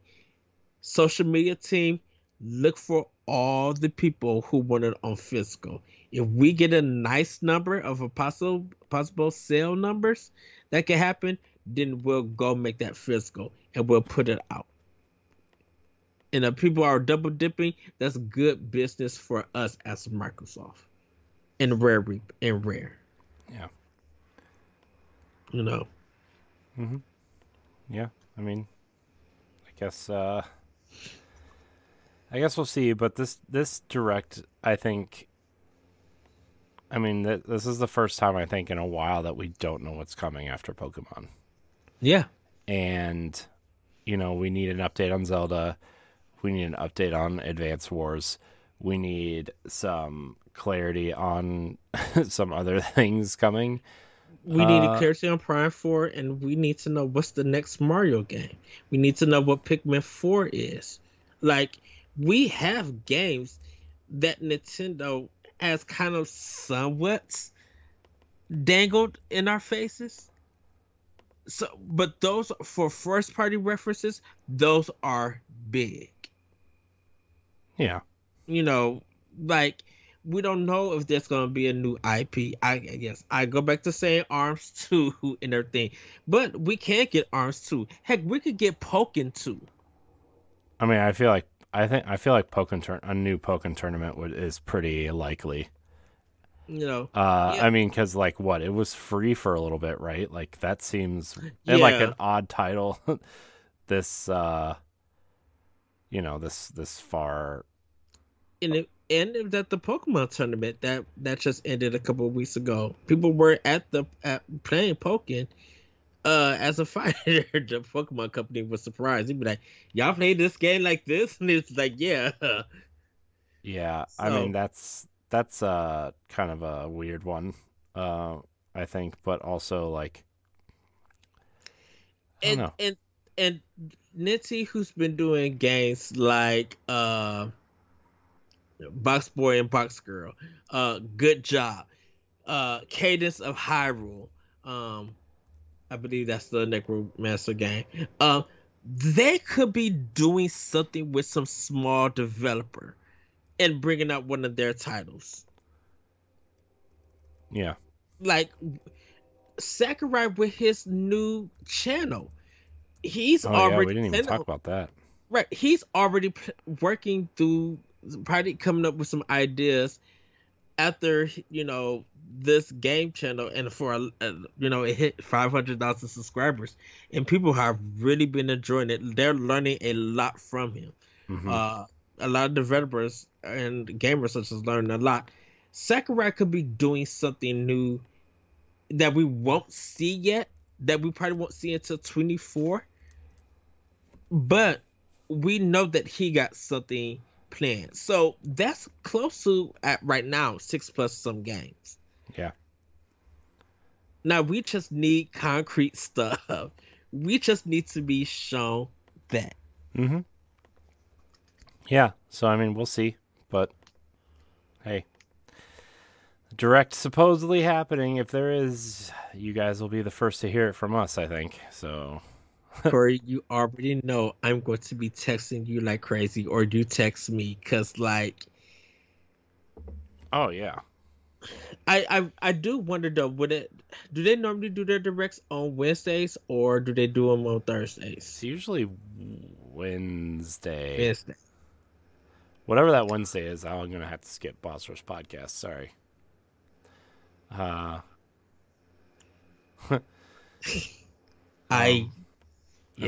would have to be like, look. Dude, the best case scenario would be for it to happen the week you're off. Oh, yes. And which I feel like that's what's going to probably happen. If it does happen and it's the week that I'm off, y'all do not call me. Don't send a smoke signal. Don't even text me. I am busy because I'm going to just be. To me personally, I'm probably going to be on cloud 9. With like, I don't feel like I'm going to be disappointed or let down. I'm probably going to be shocked to be like, wait, they're doing this. Wait, they got this game. Oh, this is the date. Okay, they're doing pre-orders. Corey, are we getting this game? What are we doing with this? Are we getting this controller? I can't get the Splatoon 3 controller from Best Buy yet because it's not up for ordering. I know, and it sucks. I know. Boo. I get the game, and they sold out of the Splatoon 3 Switch. Yeah. Fine. Well, that seems pretty, Yeah. But yeah, any more thoughts? Because I think we probably spent an hour plus of this. We're actually at 2 hours and 7 minutes, so Okay. I think it's probably time to wrap it up. Yes. Well, everybody, we're gonna leave it right there. Corey, thank you for that doc mode for our talking into the direct. This is important stuff, man. Zelda, Metroid, other things that Ed brought up. We didn't even talk about all the indie stuff that could be shown off, like the bigger indie stuff. Look, that's a whole nother indie direct that's probably going to be happening in October. I'm not ready for that yet. Everybody want Golf Story 2. So, and who knows, we might get Untitled Goose Game 2 in this Nintendo Direct. Oh no, don't give me that. Nope. Pass. We're Get going me out to of here. say Nope. we're going to save all of that. Ooh, I would love though Shredder Revenge DLC. We'll see. Yes. But that's going to be it for the show. Corey, where can we find you? You can find me at I am Corey HD on Twitter and Instagram. You can find me on the Boss Rush podcast, all of the Nintendo Power Block content, and if you like Destiny, you can find me on Tower Casuals. You can find me on Standard Definition, various things on the Boss Rush Network, all that stuff. Yes, you guys can find me on Twitter at that Retrocode and on Instagram at the Retrocode. You can check more of my writings at bossrush.net. You can check more of Nintendo Power Block and Expansion Pass on our YouTube page, Boss Rush Network, and you can support the show by becoming a Patreon producer and get your name shout out. I know Shovel Knight Dig is coming out, so hopefully by the time what day is that? I think it's this week. I think it's Tuesday. Yeah. More Shovel Knight. Even though it's a roguelike, I don't like it, but it's Shovel Knight. So I'm going to suffer through it for you guys. I am buying it, and we'll probably be talking about it next time. Um, Last but not least, we're going to try to have Grayson on for Splatoon, but we're going to we're going to wait a week to bring him on. We all want to spend time with Splatoon 3, and then I will bring him on and we'll have that episode with him. He knows about it. He's excited to come on, and then we got some other stuff that's in the pipeline for you guys. But with that, everybody, have a great week. Have a great weekend. Hopefully you had a great Labor Day weekend. Corey, thank you for this episode that we were able to record just before Power Block. Yeah, it was a good discussion. I'm glad we got to, because we weren't, like I said, we weren't going to have one, but now we do, and I'm glad, because I don't like missing weeks. So, especially for this shit. Yes, that is true. Well, with that, everybody, have a great week, have a great weekend, and we'll see you next time on Nintendo Power Block. Bye, everybody. Woohoo! Goodbye. Yes.